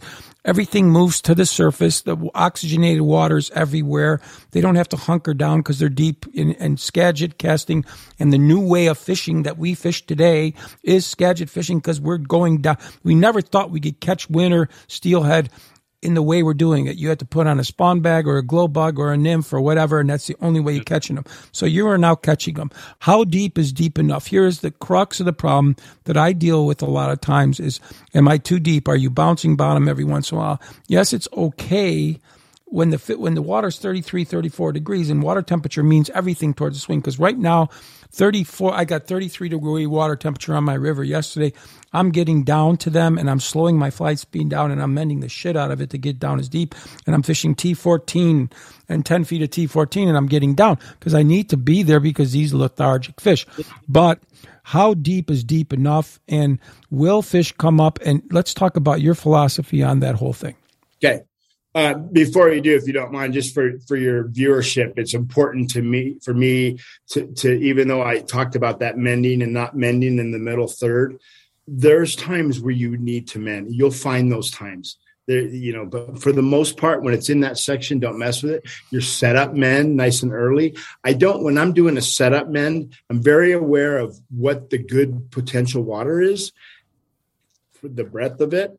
that I don't land my fly in the good water and make that setup mend. I land to the outside, barely to the outside of the good water. Does that make sense? And do my setup mend there so that my fly is actually fishing vulnerably and seductive, all those wonderful words that we like to use. In all sexy. That's sexy water. Right. Look at that water out there. It's sexy water. All right. So I just want to make sure everybody knows there's times to mend. Even in the swing, there's a time to mend. I can't tell you exactly when it is, but, there might be an obstacle. And then just real quick, Matt, we talk about downstream mending. I do very little downstream mending. I have found that if you just use patience and you let once that fly passes that third area where people want to downstream mend when it gets a little slow, if you just wait, it'll catch itself and go on. Don't mend downstream because you're going to jerk that fly. If you can point your rod ahead of the fly a little bit, but that's all. And just be patient and let it go. I rarely mend downstream. So anyway, so how deep is deep enough? How deep is deep enough? Here's my take on that. Steelhead. First of all, we are swinging flies for steelhead. We've already talked about it. We're electing to fish one of the most difficult ways. It's effective, but it's not the most effective. It's far from it across the board. But I don't care about the other methods. So this is what I believe in and what I'm going to do. So knowing that, I am looking for the fish that is going to move for my fly.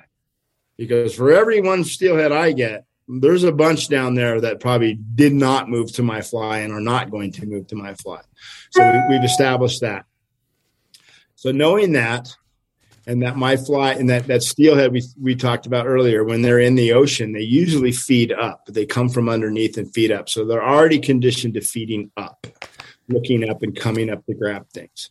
If my single fly is down as deep as I can get it. I've heard people say, man, if you're not losing flies, you're not fishing for steelhead. And I'm like, well, if you're losing flies, you are not fishing for steelhead. That is a fact. You're not. You're dealing with that. If my fly is touching the bottom and banging along the bottom and not getting hung, that I'm asking the steelhead to look down to take that, which I don't think that they're very accustomed to doing. So we've established that. Now, however, I do know that when the water's cold, especially in the temperatures you're talking about, 33, 34, they're pretty lethargic. They're not going to move far. However, here we go. What's good steelhead water? I don't care if it's winter, spring, summer, fall. Good steelhead fly water is that 2 to 6 feet with 3 to 5 being optimum. Okay. The steelhead that's going to take the fly, in my experience, world according to deck, I call it, isn't the one that's laying on the bottom. Right. The one that's going to take, even if the water's cold, he's up. He's a little active. If you were to look down on them, you'd see their fins because they're riding in the current. A fish that's super dour and not interested in, his fins are going to be in because he's almost laying on the bottom. So we got that. So if I'm in, let's just say 4 feet of water, that's where the lie is, 4 feet of water. And the fish I'm fishing for is close to the bottom. Close to the hard bottom. He's 6 inches off the bottom. So now that eliminates another half a foot. So now my fish is 3.5 feet down, which is pretty deep in 4 feet of water. He's this long. If my fly can be above him, even halfway splitting that current and moving slowly, a big steelhead, even a small 27-inch steelhead, which is a nice fish, but it's not that big. It doesn't take much for him to move up and take that fly. So if I can be hovering above him, I'm happy. I'll just cut to it. I'm happy in my winter fishing and my cold water fishing to be somewhere mid-column, but moving slowly. I'm confident. Yes. Moving slowly. Any deeper than that, you are flirting with hanging bottom. Again, this is my experience with hanging bottom. I got 4 bumps today. How'd you do today? I got 4 bumps. Well, guess what? They were bottom. I always say right off the bat, we got 4. Usually if something's going to bump your fly in the middle of winter, he's made a commitment to take that fly. Steelhead are not, They're like Atlantic salmon. They're usually going to make a commitment, either to tell 90% of the time they're going to give you the finger and say, "What are you, out of your mind? I have no desire to take your damn fly," or they're that 10%. I'm going to make a commitment. I'm going to attack the goddamn thing, and I'm going to get the thing over with. Atlantic salmon are the same. I spend so much time with Atlantic salmon. They make a commitment. So, and if you're bumping a lot in the wintertime, you're fishing too deep. Yeah, you're not doing a day of bump. I have all these bumps in a day. Well, really? I agree with you. Or it's little smolt, a little par, little smolt or par that are messing with it. Yeah, something. They're gonna over time that occasionally a steelhead might feel like a grain of sand hitting you, but you'll know even one that it bumps it, it's more of a knock, and if it rips it or bangs it, I mean, there's something aggressive about it. I agree. Yeah. So, anyways, one more thing. Fun if you're catching lots of steelhead. Go ahead. One more thing before we take another break, because we still have 2 more questions to answer, and we got to talk about why steelhead take your fly. The good swing versus the bad swing that you talk about. And I think we already covered that. We covered that in the moments in that swing when it just, the depth that it takes and when it gets into that soft, slower spot. We've already covered that. But there's one thing about the good swing and bad swing, and I'm going to quote from you. There are situations, this is your quote, there are situations when purposely adding speed to the fly is desired. It's usually when you're trying to coax a player into taking during a game of changing flies or bumps and nose pecks, and steelhead do nose peck and bump. They do that, but it's a rare occasion when they do that, but they do play with their food like cats play with their food, and we'll talk about that whole mind game.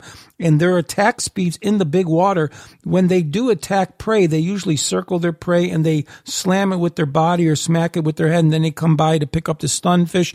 That happens a lot with Atlantic salmon and steelhead in big water.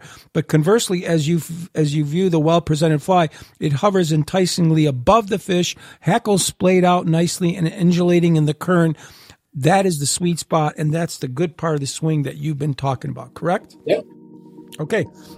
We are going to take another break, and we're going to come back, and we're going to entertain 2 more questions, and then we're going to talk about why steelhead eat flies, and then we're going to end up with 1-minute zip clips. That's when I get into the deep part of Deck Hogan and ask him what kind of food he likes to eat and what kind of movies he watches. The fun stuff, I know, but stay tuned, guys. We are in the migratory space season, and we are talking the pure, unfiltered, unplugged Deck Hogan. Stay tuned. We'll be right back.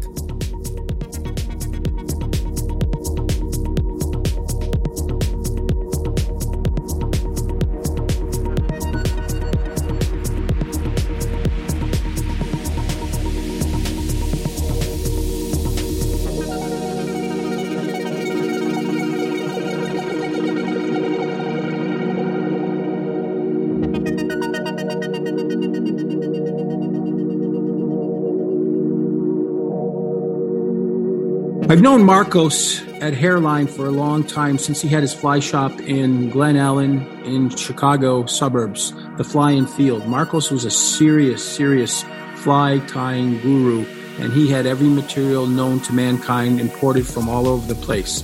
Marcos has since gone to Hairline and has been there for decades now, and he's done such an amazing job of taking that company and taking it to the upper limit of having a one-stop place where you get the ultimate quality in hooks and materials and feathers and tinsels and designs and tubes. They pretty much have everything for the trout, the salmon, the steelhead fly fisher, the warm water fly fisher, but really they've come into their own, especially in the Spey area, with the RX hooks, the Daiichi Alec Jackson hooks, all the intruder wires and materials by Greg Senyo, and importing some of the best products possible. You won't go wrong by going to Hairline and seeing the product offering they have. They really have pretty much everything, and even in the tube section, the HMH tubing and stuff like that, they have gone to the next level. So I highly encourage you to shop at Hairline. Tell Marcos I said hi. And it is truly one of the best all-around places to go for looking for that special material that you're in the market for.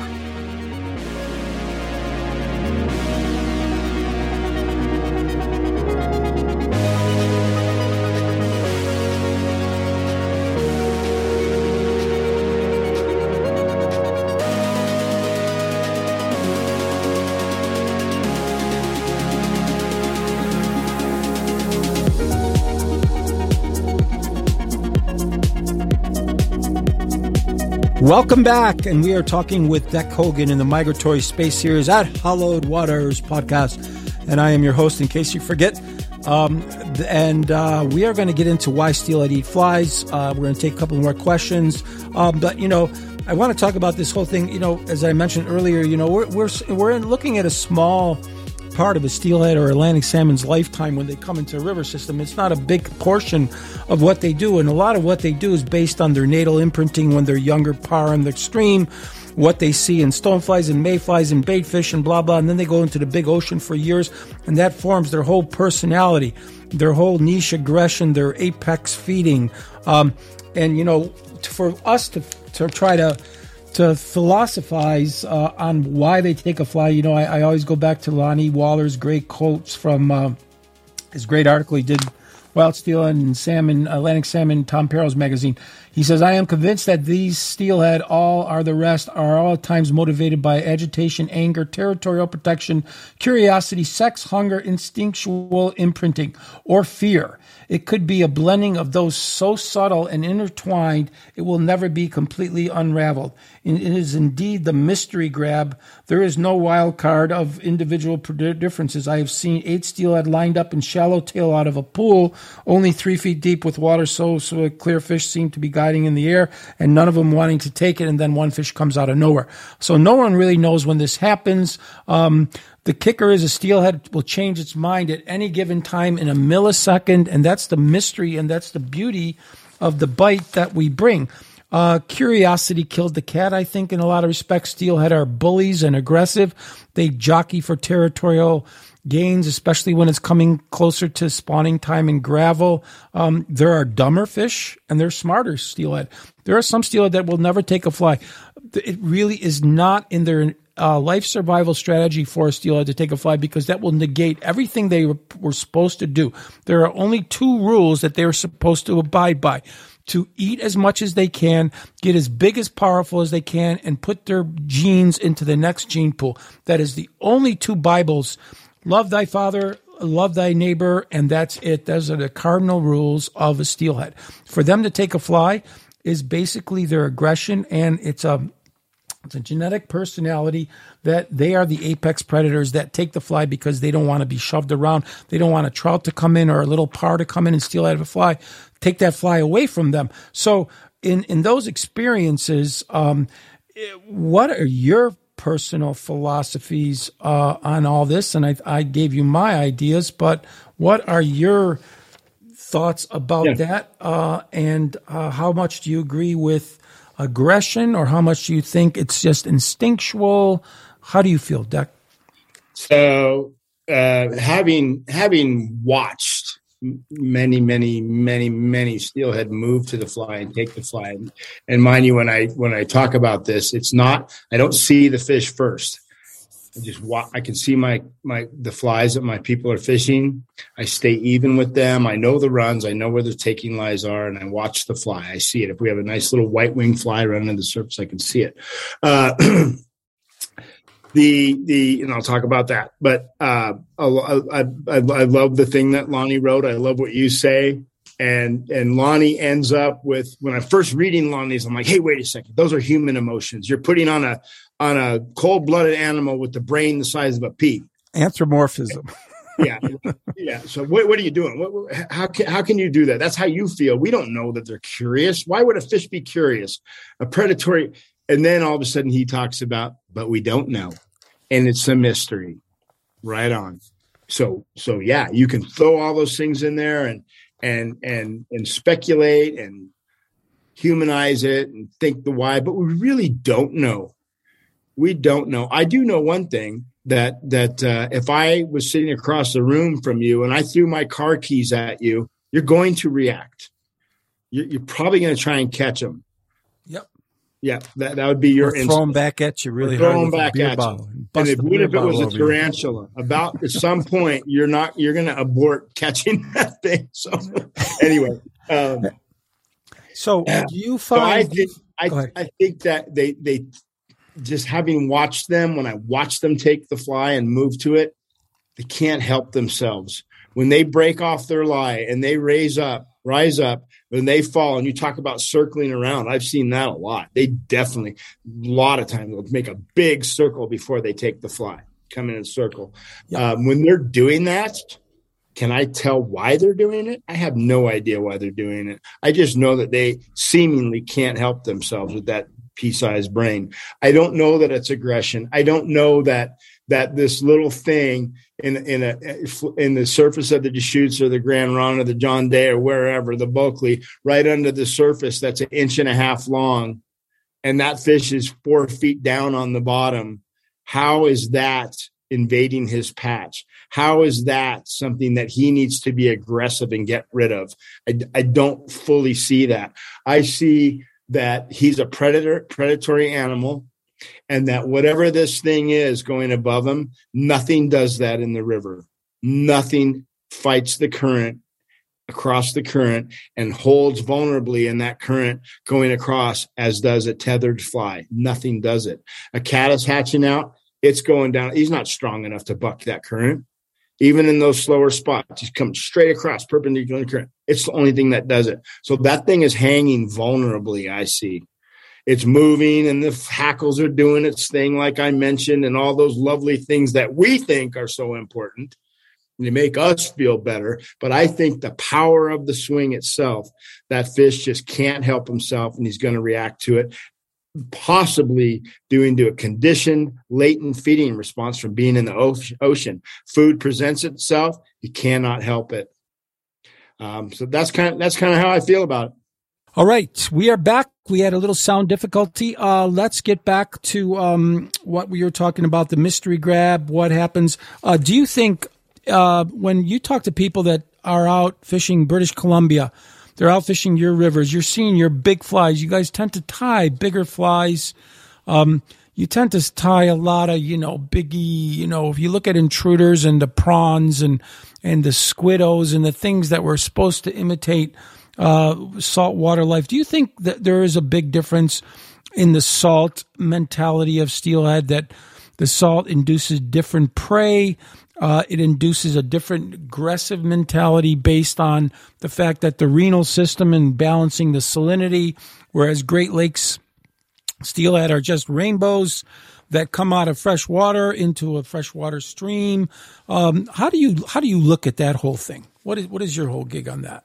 Well, when I'm close to tidewater and saltwater and short winter rivers, I definitely model my flies in the shape of ocean critters. They don't, we're not exact patterns by any stretch.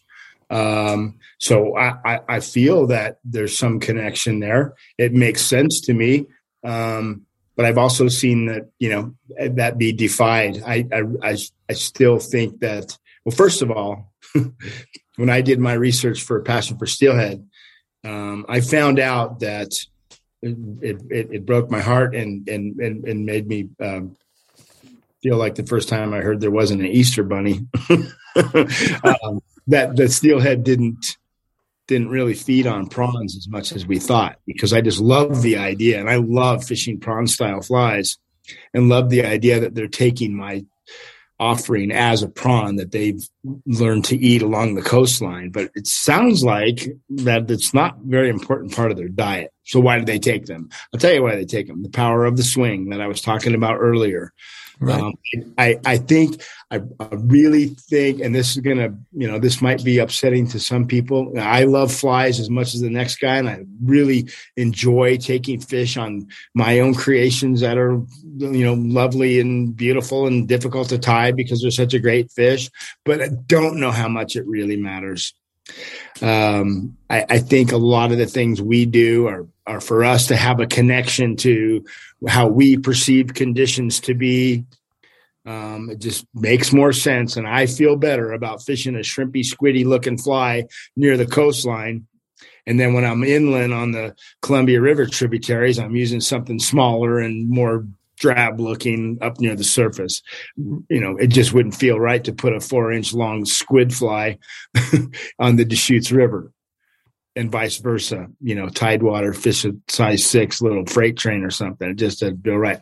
I do think both flies would work under certain circumstances. So that might wreck the the feel good thing for some people, but I don't know how important it really is. I like the power of the swing. Yep, exactly. Let's get into fly choices and fly styles and stuff. What about colors? What about colors? Let's talk colors now. What's your theory on colors? Are you big about UV light and how fish see and all this stuff like that? And if you had certain people, or some people say, if it ain't black or purple, you don't fish it for summer runs and, et cetera, orange and reds for winter runs. How do you feel about color and how do you think that matters to the fish, or how do you feel confident in the colors that you fish in fly patterns? You keyed on it there, confidence. And after what I just said, that segueing into the color thing is I like colors. I like, again, a lot of it's for me because, we have to talk about fishing the right fly. Are you fishing the right fly? I hope you're fishing the right fly. If you're going to fish for an animal that you hope maybe you get one a day, when things are really good, seems more often than not nowadays, a good angler putting some time in is getting one every 3 days. And I'm sure there's some people out there going, man, that must be nice to get one every 3 days. Yeah, so you like better one be every month. Right. So how do you know? You keyed on it, confidence, black and purple. I know guys, that's all they fish summer, spring, winter, and fall, black and purple. Again, I think a lot of times those colors are something that feels good for us, on a gray day that has some brightness to it. It's like a thin layer of gray and a glacially colored water. I mean, if you put an orange and red fly on, it looks so neat from above. Right. And you fish it and you feel good about it and it feels right. And you get a fish on it. Your buddy comes behind you with a black and purple one and he's feeling so good about it and he catches a fish. Again, how do you know? So they say dark fly, dark day, or dark day, dark fly, bright day. People just say that. And I'll ask some of my clients, when you say that, what do you think that means? Well, you fish a dark fly on a dark day and a bright fly well, no, why? Well, here's the why. On a dark day, if you use a dark fly, you're banking on silhouette, right? If you hold your hand up to the cloudy sky, you're not going to see the color of your hand too well at twilight or at a dark day, right? But if it's a bright day, so you have a silhouette, so why not exploit that and use something dark, right? On a bright day, if you hold your hand up to the light, it reflects off the ground and bounces the light and bounces it back on your hand. You see the color of your hand. So if you're using a bright fly on a bright day, the bright reflection is they can see the color. And how do we know it matters? I know a lot of people probably hating my answer. It really doesn't matter a lot. It's really up to us. Because again, if I'm fishing 3 days for a fish, how do I know what color to use? You better stick something on there and believe in it. I can tell the people who aren't confident, they have a bunch of flies in their hat. Used to be a patch on their vest, but we don't wear vest steelhead anymore too much. They stick them in their hats, and I'll see a whole bunch of wet flies and all different colors on a guy's hat. And he's having a rough day.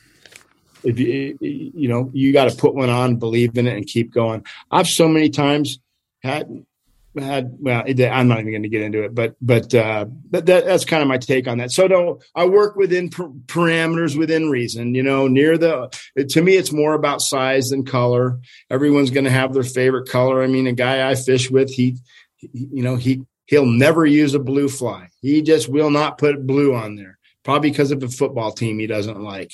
And then his buddy, our other friend, he swears by blue flies, and they both catch fish. So, okay. Yeah. It makes total sense. Are you a big fan? So if I was going to look into Dak Hogan's fly box, are you a big fan of the new intruders? Are you still a classic Alex Jackson spay hook type guy? I saw that one beautiful fly. What is your iconic fly that you posted on social media the other day, a couple months ago or something? What's the name of that fly again? Skagit. There's several of them, but the one you see the most is the Skagit Mist. The Skagit Mist, yeah. Yeah. So do you fish those? Do you still live and die by these patterns, or do you go to the more modern flies? What do you do? No, I mean that specific pattern.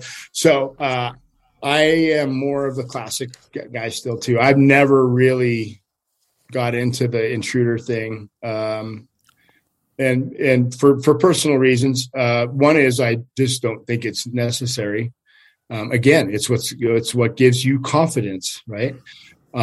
So back in the evolution of the intruder fly, which are wonderful and have all kinds of movement and they're big, they got bigger and bigger for a while. And I was having people show up in my boat and they bought a bunch at the fly shop that were way overdressed. And these guys couldn't cast them, but having zero confidence unless they had this big monstrosity on there. And the person who invented, quote unquote, the intruder, I fished with him for many years, and he used to fish pretty dang small flies on the Talking about Scott Howell? No, Ed Ward. Ed Ward, yeah. And he fished, size 2, little hackle tip wings and little winter's hopes, and one he called the black nymph that was just, it was tied on a 1/0 Tiemco or Mustad or whatever, but it was just thinly, sparsely dressed, and he caught plenty of fish. My point is that where your confidence is important. But I was on this crusade to tell everybody, hey, you don't need that big, ginormous fly to catch a steelhead. And it doesn't have to be a classic, well-tied, space style fly either. But it doesn't need to be massive in order to catch a fish. Getting back to that, it's the swing that matters. But yeah, if you look at my box, you're going to see space style, D style, combinations thereof. My 3 well-known winter flies are that Mahoney, which is a space style fly with hackle tip wings, right. My Coast Orange, which is a prawn type fly with hackle tip wings, and then of course the Skagit Miss, which is basically an Ackroyd style D fly, just with the colors that I liked in it. Yep. So you got your favorite fly, you got your favorite rod and reel, you got your favorite river. How do you fish? What do you teach your people? How do you guide? Do you fish very slow? Do you fish very quick? Do you shotgun and run? Do you gravitate to familiar and popular pools, or do you fish every piece of water, or how meticulous are you? What is your credo? And how long are you going to beat some water to death? There's guys that hog pools. I'm a firm believer that sometimes we could fish forever and not get anything, and we come back 10 minutes later and we get him. So when a steelhead wants to take a fly, it's a fly. But I'm a firm believer that we fish too quickly a lot. Or are you a run and gun type guy? What advice would you give to steelheaders on how long and how quickly to fish steelhead water? So that's a great question. That's something we haven't talked about yet. Earlier, you talked about the boulders and fishing the boulders, and are they in front of the boulders? Are they behind the boulders?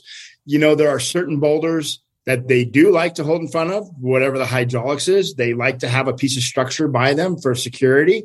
I think sometimes they'll hold behind the boulder, sometimes they'll hold in front of the boulder. Do you know that it doesn't matter to us a whole lot? Why? Because of the method. We take a step. We step between casts. If you start at point A, a defined point A, and you're going to end at point B, and you swing that fly, and you take your steps, and you swing that fly, you're going to cover all that stuff, right? The method works. Use the method.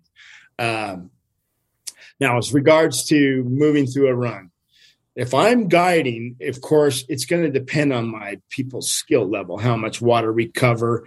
There's times where I say, well, let's fish through here fast, and then we'll go to the next run. Or as soon as I say fish through this fast, that never happens because they don't know what that means, most of them, right? And if I start asking someone to fish fast, they're not fishing well. I need them to fish well, but I need them to keep moving. I've had guys where they'll make 3 casts and not move. And I say, Bob, if you hook a steelhead on this next cast, the trip's on me. Well, how can you say that? I go, because you just put 3 casts in that same spot and you haven't hooked steelhead. You're not going to hook one on the 4th cast. You got to go to the fish. We need to move, look for that active fish for sure. I move through a run, and if the river's busy, and I'm on a good, known, productive piece of water, and we fish through it, or I fish through it, and we don't hook anything, and I know the river's busy, I'll make another pass through it, right? We leave smoke to find smoke.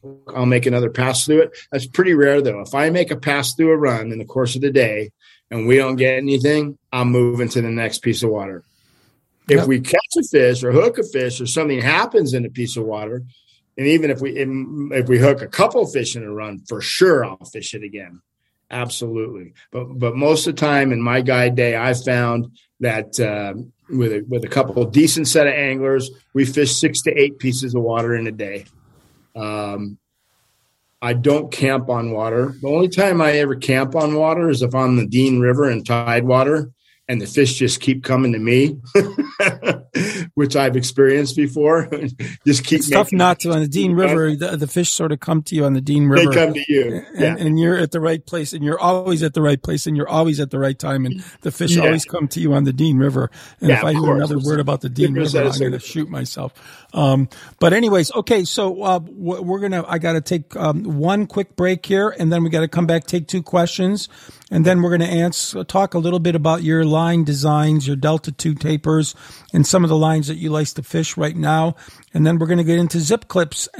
Just quickly before the break, how much dry fly steelheading do you do? Like dry fly, pure, moose turd, dabby specials? Me personally, when I say personally, I'm comparing myself to guiding. When I'm on the Deschutes or the Grand Ronde, I keep naming those rivers because those are my 2 main fall rivers that I fish and guide on. Probably 90% of my fishing is on the surface with a dry fly, skating. Yeah, and always has been. Not always has been, but for a long, long time. And the time that I don't fish it is certain water. It's a little difficult to fish. I want to see the fly.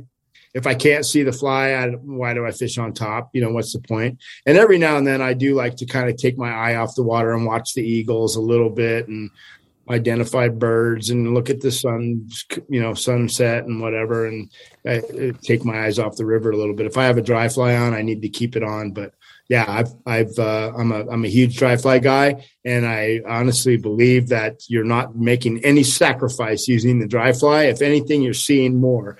That fish that comes up and plucks your fly when your fly is, we're talking dry line, when it's 5 inches under or 6 inches under, you might not see anything if he comes up and looks at it. But if that fly is on the surface, he's come closer and he'll leave a boil. And you need to watch like a hawk. I don't just watch the fly, I watch around it. You might see a dorsal fin pop out behind it subtly. You might see a tail fin. You might see a little boil 3 feet off your fly. Yeah, you might see that. Why? Because he came special. To it and turned away.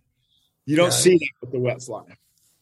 It's truly special. That's why I love Atlantic salmon fishing so much and fishing dries for Atlantics. So we're going to take a little break right now, the final break, and then we come back, answer 2 questions, and we're going to end up with 1-minute zip clips. Stay tuned. We are Migratory Space Series talking with the unplugged, unfiltered Deck Hogan.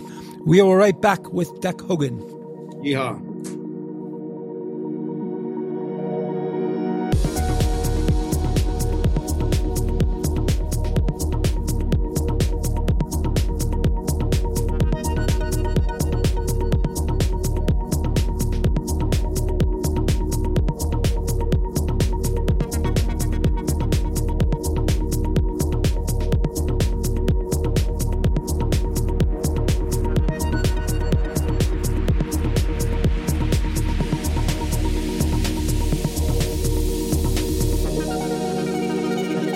Hello, listeners. As publisher of Hollowed Waters Journal, I'm really proud to bring you this magazine that we put together, and we've been going really strong for the last year. Our accolade-winning and amazing in-depth issues full of sumptuous photography, fly patterns, and extensive tactical information can be purchased individually now in our archive series for you to read and reread over and over. We treat each topic and article as a mini Bible on the subject that you will explore with your passion and journey for trout, salmon, and steelhead fly fishing. And we'll hopefully rethink your relationship with these fish and make you fly addicted for life. No other magazine has the content and depth as Hollowed Waters Journal. Find out what you've been missing and come to hollowedwaters.com today and subscribe.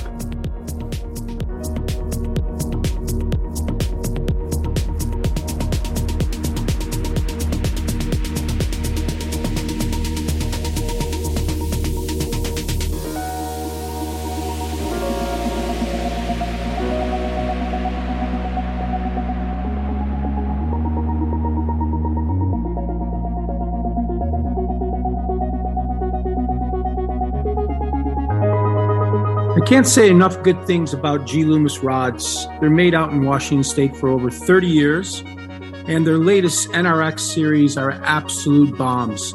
Steve Rajeff designed these Apex beasts that are just amazing.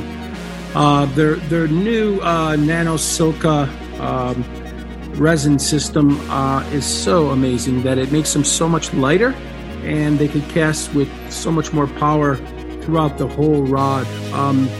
The lightness and the power generates are so much more important for the line speed, and especially if you're doing Scandi tapers, underhand casting with sinking heads, deep dredging Skagits with heavier weighted intruders. They do it pretty much all. And even with floating lines, like in long belly, traditional spay casting, the stamina for these rods and the long anchors in this traditional styling is amazing. They're very rich looking, and I highly recommend them, as does my friend Tom Larimer. They're a representative out on the West Coast. So ask for G. Loomis rods when you go to your fly shop, or visit them online at G. Loomis, but you won't be disappointed. Their whole technology is taking off, and it's just simply amazing. If you're a serious spay fisherman and a swinger, you're going to really enjoy these rods.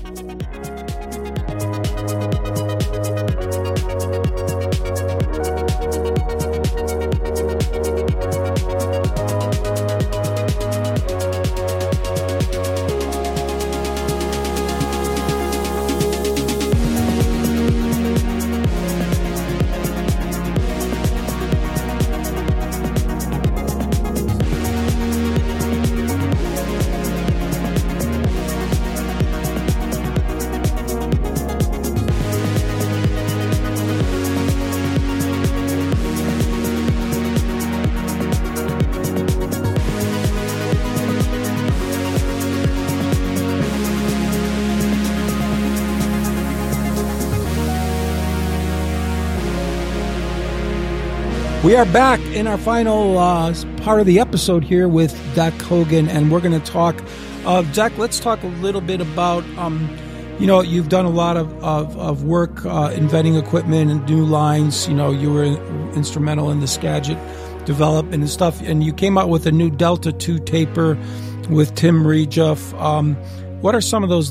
How to explain that line to us, and explain the lines that you like to use, and the various types of tapers that mend into your type of fishing. Yeah. So those Delta lines, which have kind of become a thing of the past, unfortunately, were wonderful. They were more, I remember the wind cutter lines from Rio that were 50, 55 foot long heads, bellies, and you would take the front end off. You could put a floating tip on, a sink tip, whatever you wanted. And since they were 55 feet long, or they're still available, a little more casting dynamic.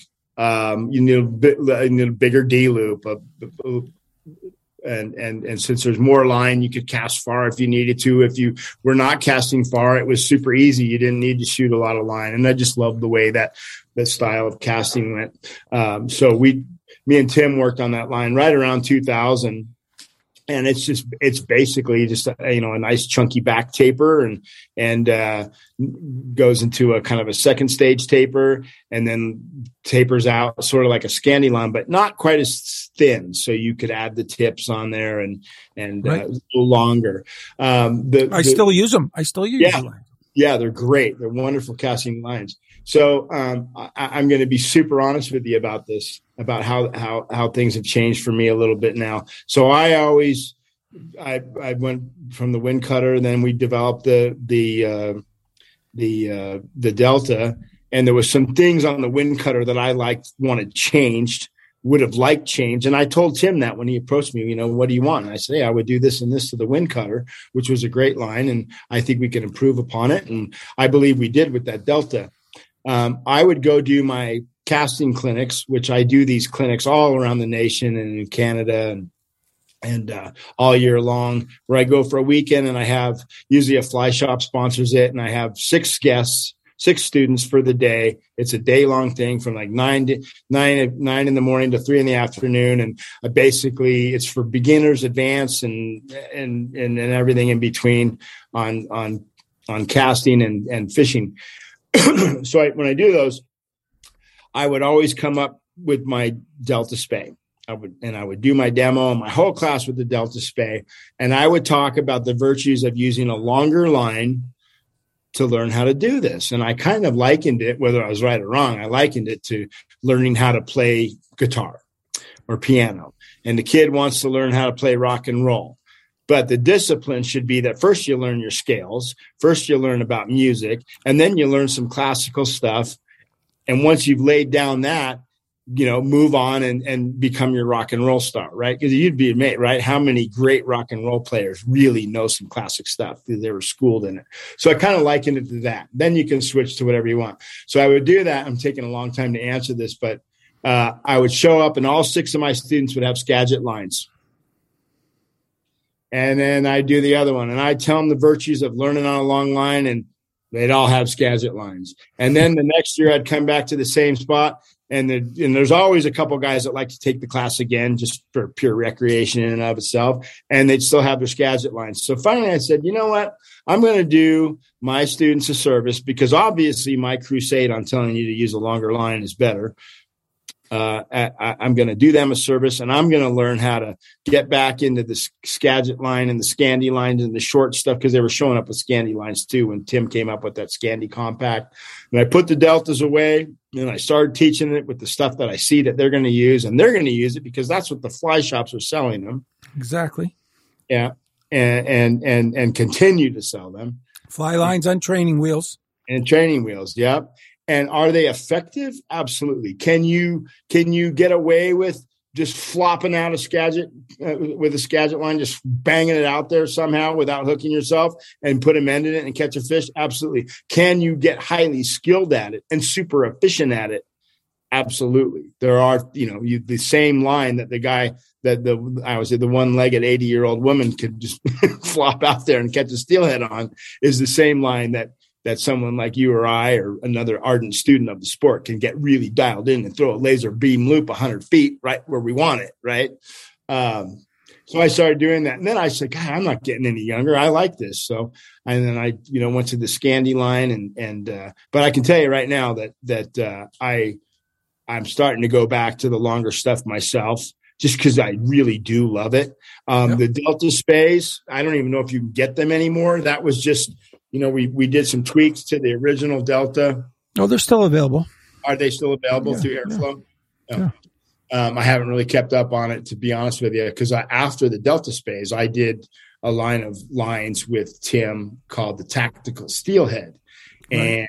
And I still love those lines. And they were kind of a little shorter than the Deltas. And they were, the Delta was always an integrated line. The Delta 2s came out, we made heads, but they were calling it an integrated line. And these tactical steelheads were more in that 40-foot range, so not as long. And they were wonderful, but the timing was not right. And again, the fly shop guys, they weren't buying into it. And now there's like this little cult out there that there's, you go on eBay and they last them a second, because there's all these guys this little following of those lines that are always trying to beg, borrow, and steal and trade and get them in their hands. And one of these days I'll find a company maybe come out with them again, because people are tending toward back the longer lines.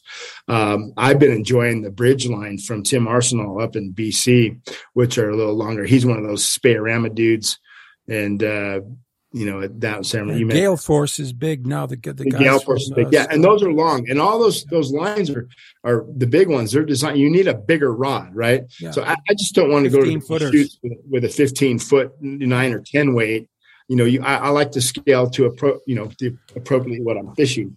So there's some good lines out there that are a little longer. And for listeners, it's time. It's fun, especially with less steelhead. I haven't mentioned this yet, but prior to the two-handed rod, when we got done fishing, we didn't talk about casting. we just talked about the fishing, but how many conversations are we in now, even 30 years later, after it's become popular and mainstream, and everybody, you go on the Steelhead River, everyone's got a two-headed rod now, everyone. And I watched that go from, I was the only one to, on certain water where to now everyone is. It's fun. It's part of the process that we enjoy. And if you really like casting and you want to learn more, challenge yourself and get a Delta 2 spay, get a Gale Force, go long. And you don't have to do the 70, 80 footers. There's ones that are 40 to 50 feet long that'll work just fine on your 13'7" weight. Yeah. It's the progression of the angle. It's a progression of the spaycaster. It's what you want to do. So we went through a river runs through it era of spay casting where everybody started doing it. And then now we're in a stage where a lot of people have left it because it was too hard to learn. Yep. And now we're into a stage where I'm an addict. I'm a disciple. I want to be purist, and I want to be like Austin Francis and Jock Scott, and I want to cast like those guys that do in Scotland, and I want to be pure. So it's the same thing we get with nymphing, from traditional to Euro to bobber nymphing to dry. I mean, it's whatever you want to do, whatever makes you happy. Okay. I got one more quick question, and then we got two questions from them, and we're ending up barometer weather systems. Timing of the runs, barometer weather systems. You said I'm going fishing and I don't give a damn. But do you see any influence that weather rising or dropping water, weather systems and barometer? What's Deck Hogan's theory? Yeah. So getting back to you alluded to, I get up in the morning and we're going fishing and we're going to go fishing and we're going to swing the fly and whatever happens, happens. However, I do know that when I was guiding full time, and remember in the mornings on the Deschutes, I'd walk outside my cabin and I would just smell the air, and I would know how the day was going to go. You're so in tune. Yeah. Or it's going to be great. You that's one thing when people ask, do you miss full-time guiding? That's one. Of course I miss the people and I miss being on, but I miss that being that in tune with nature. Yeah. You're out there every day that you can smell the air and know what's going to happen today. Pretty cool. And of course, that was back when there was a bunch of fish around.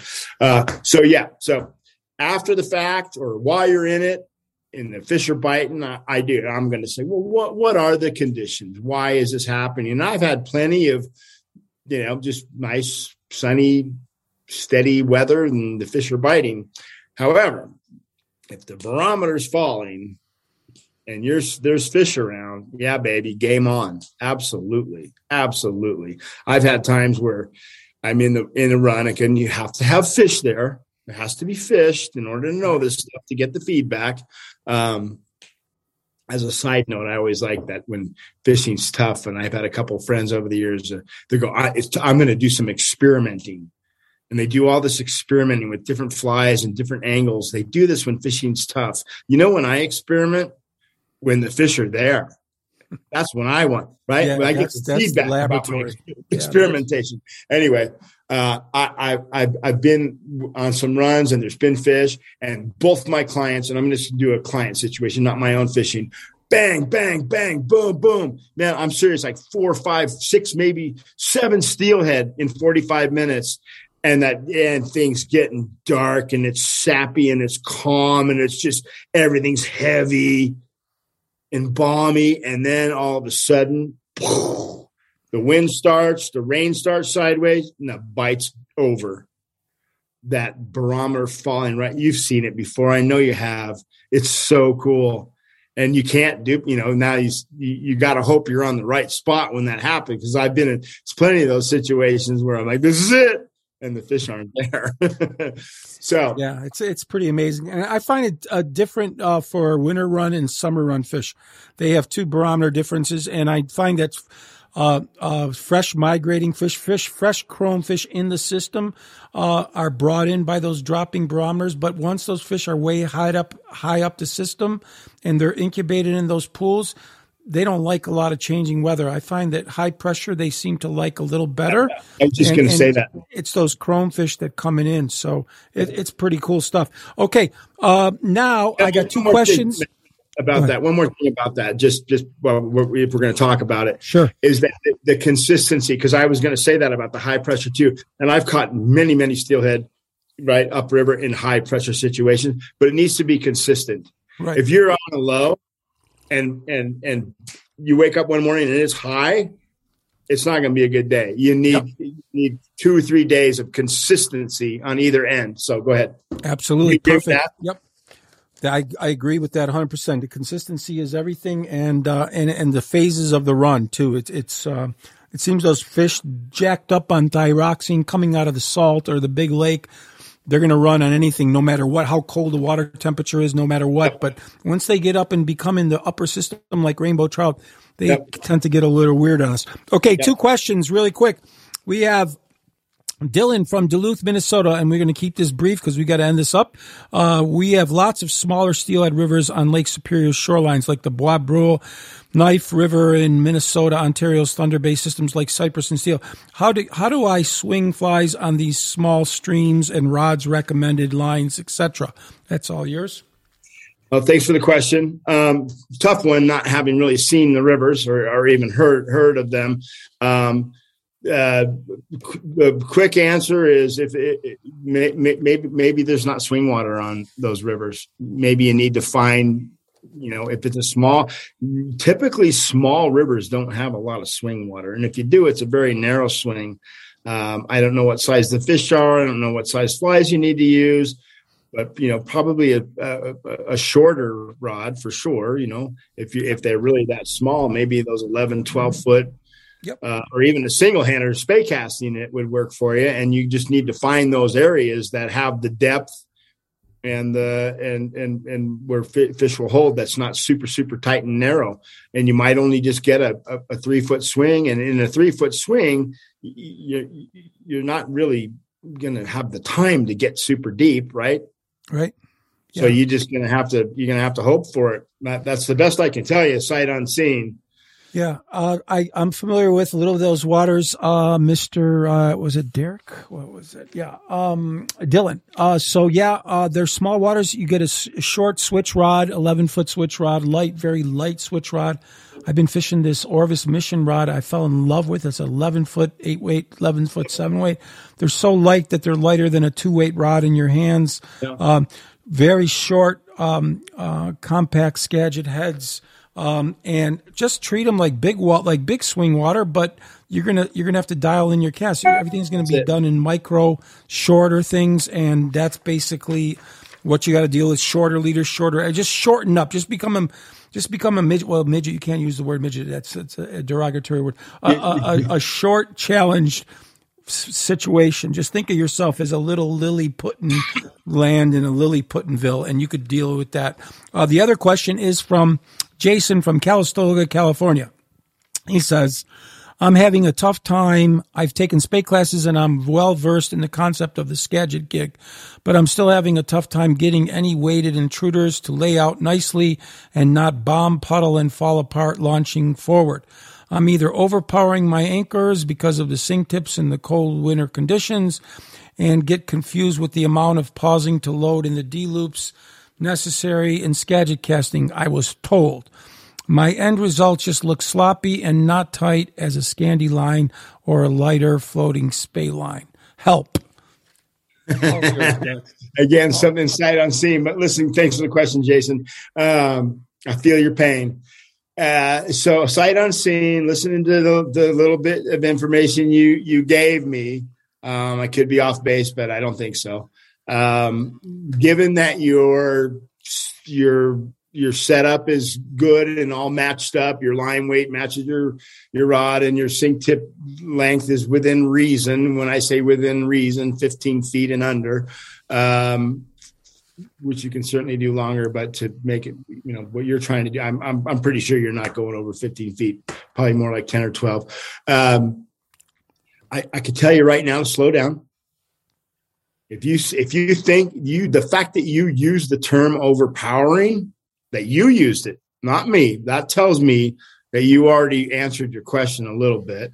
You're probably rushing things. You're probably trying too hard. I would slow down, let that fly anchor. When you let the fly and the line all stick to the water, let the lead everything on the water, let's say in a double spay. And when you sweep around, I need you to come get that rod tip cocked back a little further than you probably are. A little bit more angle back, like you're answering the phone angle, that angle right there, if you can see that. I would venture to say that you're going fast and you're trying to cast from right here. If you're puddling that cast and things are going down, you're probably trying to cast from here versus here. And on a 13-foot rod, for example, the difference between me being here and here, 2 inches where that thumb is, up top here is 3-4 feet up above you. You're probably not getting enough line behind the rod, and you're probably rushing things. Try that. You're absolutely right. And you realize, sometimes just look. We don't look at each part of our spay cast. We tend to look forward. We're always looking forward. Well, the biggest problem I have with people is look at your D-loops. Look at what you're doing with that line. Look at where your rod tips are. We just tend to look forward, no matter if you're single hand casting, double hand casting, you're always looking forward. Yep. We're not looking at the entire motion of from your anchor to your mouse to your D-loop to your forward cast. Look at how the energy is transferred from each of those. And if you're not putting it together, you're gonna have problems in the execution. So that's it, Deck.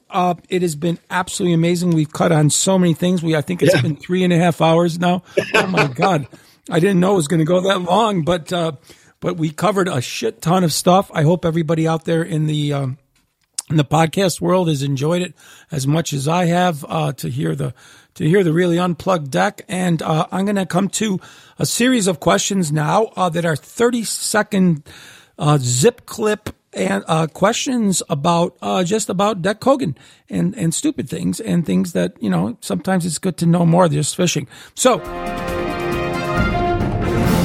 one question, number one, and these are really quick. You just got a couple seconds to answer them. And number one, what is your favorite food?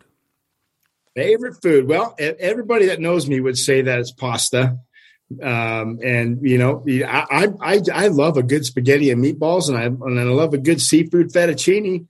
My God, I bet you in that fire hall you got some good spaghetti and meatballs. Yeah, you know it. And I like all kinds of meat. So you like Italian food? I love Italian food. I did my culinary apprenticeship in Italy, so I cook Italian all the time, and I never get fed up with it. Favorite drinks, libations, spirit, beer, wine, whatever. So I like as far as beer goes, the hoppier IPA, the better. And then for spirits, Down and Dirty, 16-year Lagavulin, Isla Scotch, baby, Heavy Peat, iodine, like drinking barbecue sauce. Just like a dentist Novocaine medicine, just goes in there, burns around, filters. Yeah, I'm a big single malt fan also myself. Favorite movie of all time? All time? Is there such a thing? Yeah, I think there's like one movie that I just keep watching over and over again because you can't get enough. Yeah, I'm this might surprise some of you, but I'm a big Quentin Tarantino fan. Oh, I was just going to say Inglourious Bastards. Yeah, so I love that. Yeah, Inglourious Bastards, Django Unchained, and now I love the Once Upon a Time in Hollywood. I love them all. So, but wow. I can watch Inglourious Bastards and Django over and over. Are you watching Yellowstone? You know what? I'm not. My fire station is, and we're not. And some of that's because I just have a spouse that we haven't got into it, and she's starting to get interested. She's heard enough, so we'll probably start watching it. Favorite book of all time, non-fishing book?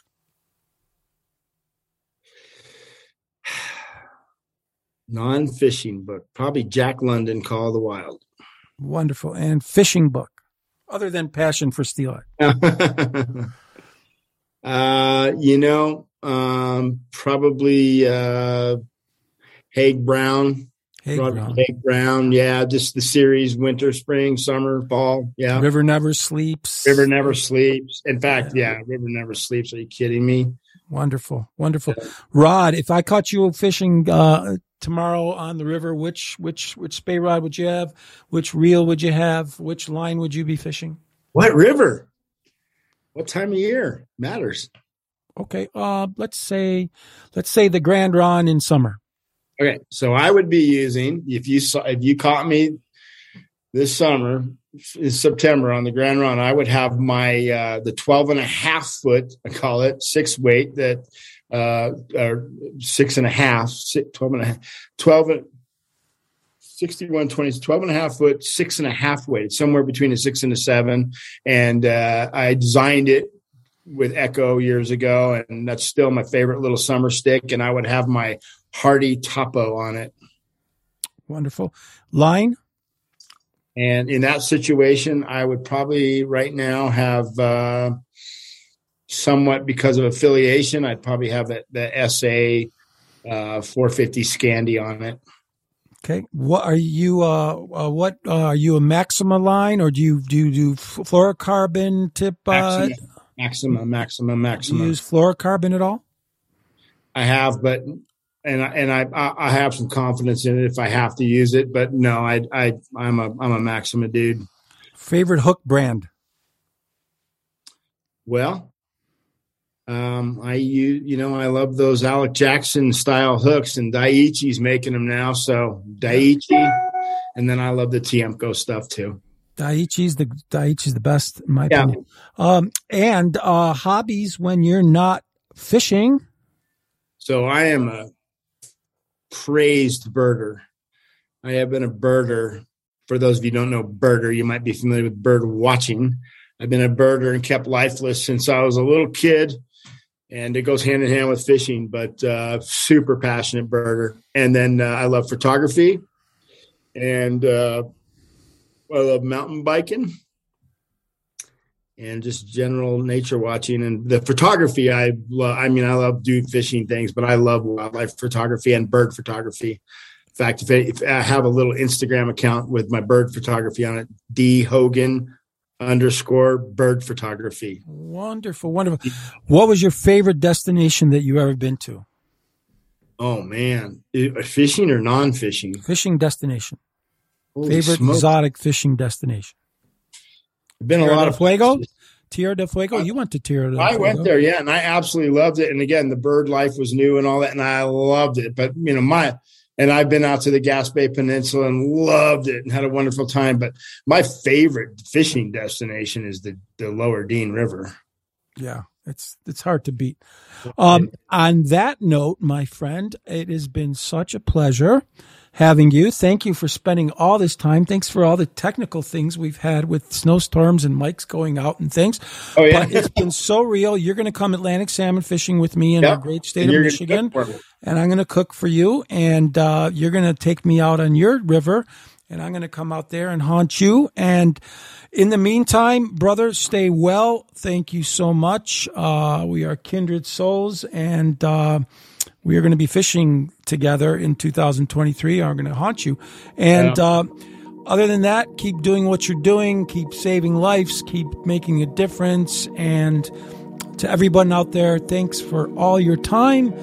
And at this note, we are saying goodbye, and stay tuned for a great year of 2023 for more great podcasts on Hollow Water Podcast. So, arrivederci, do widzenia, do svidania, auf Wiedersehen, and in all, ciao bambini bambino. Goodbye. Thanks for listening. Matt. Thank you, Deck. Awesome time. Thank you. Fun. Bye now.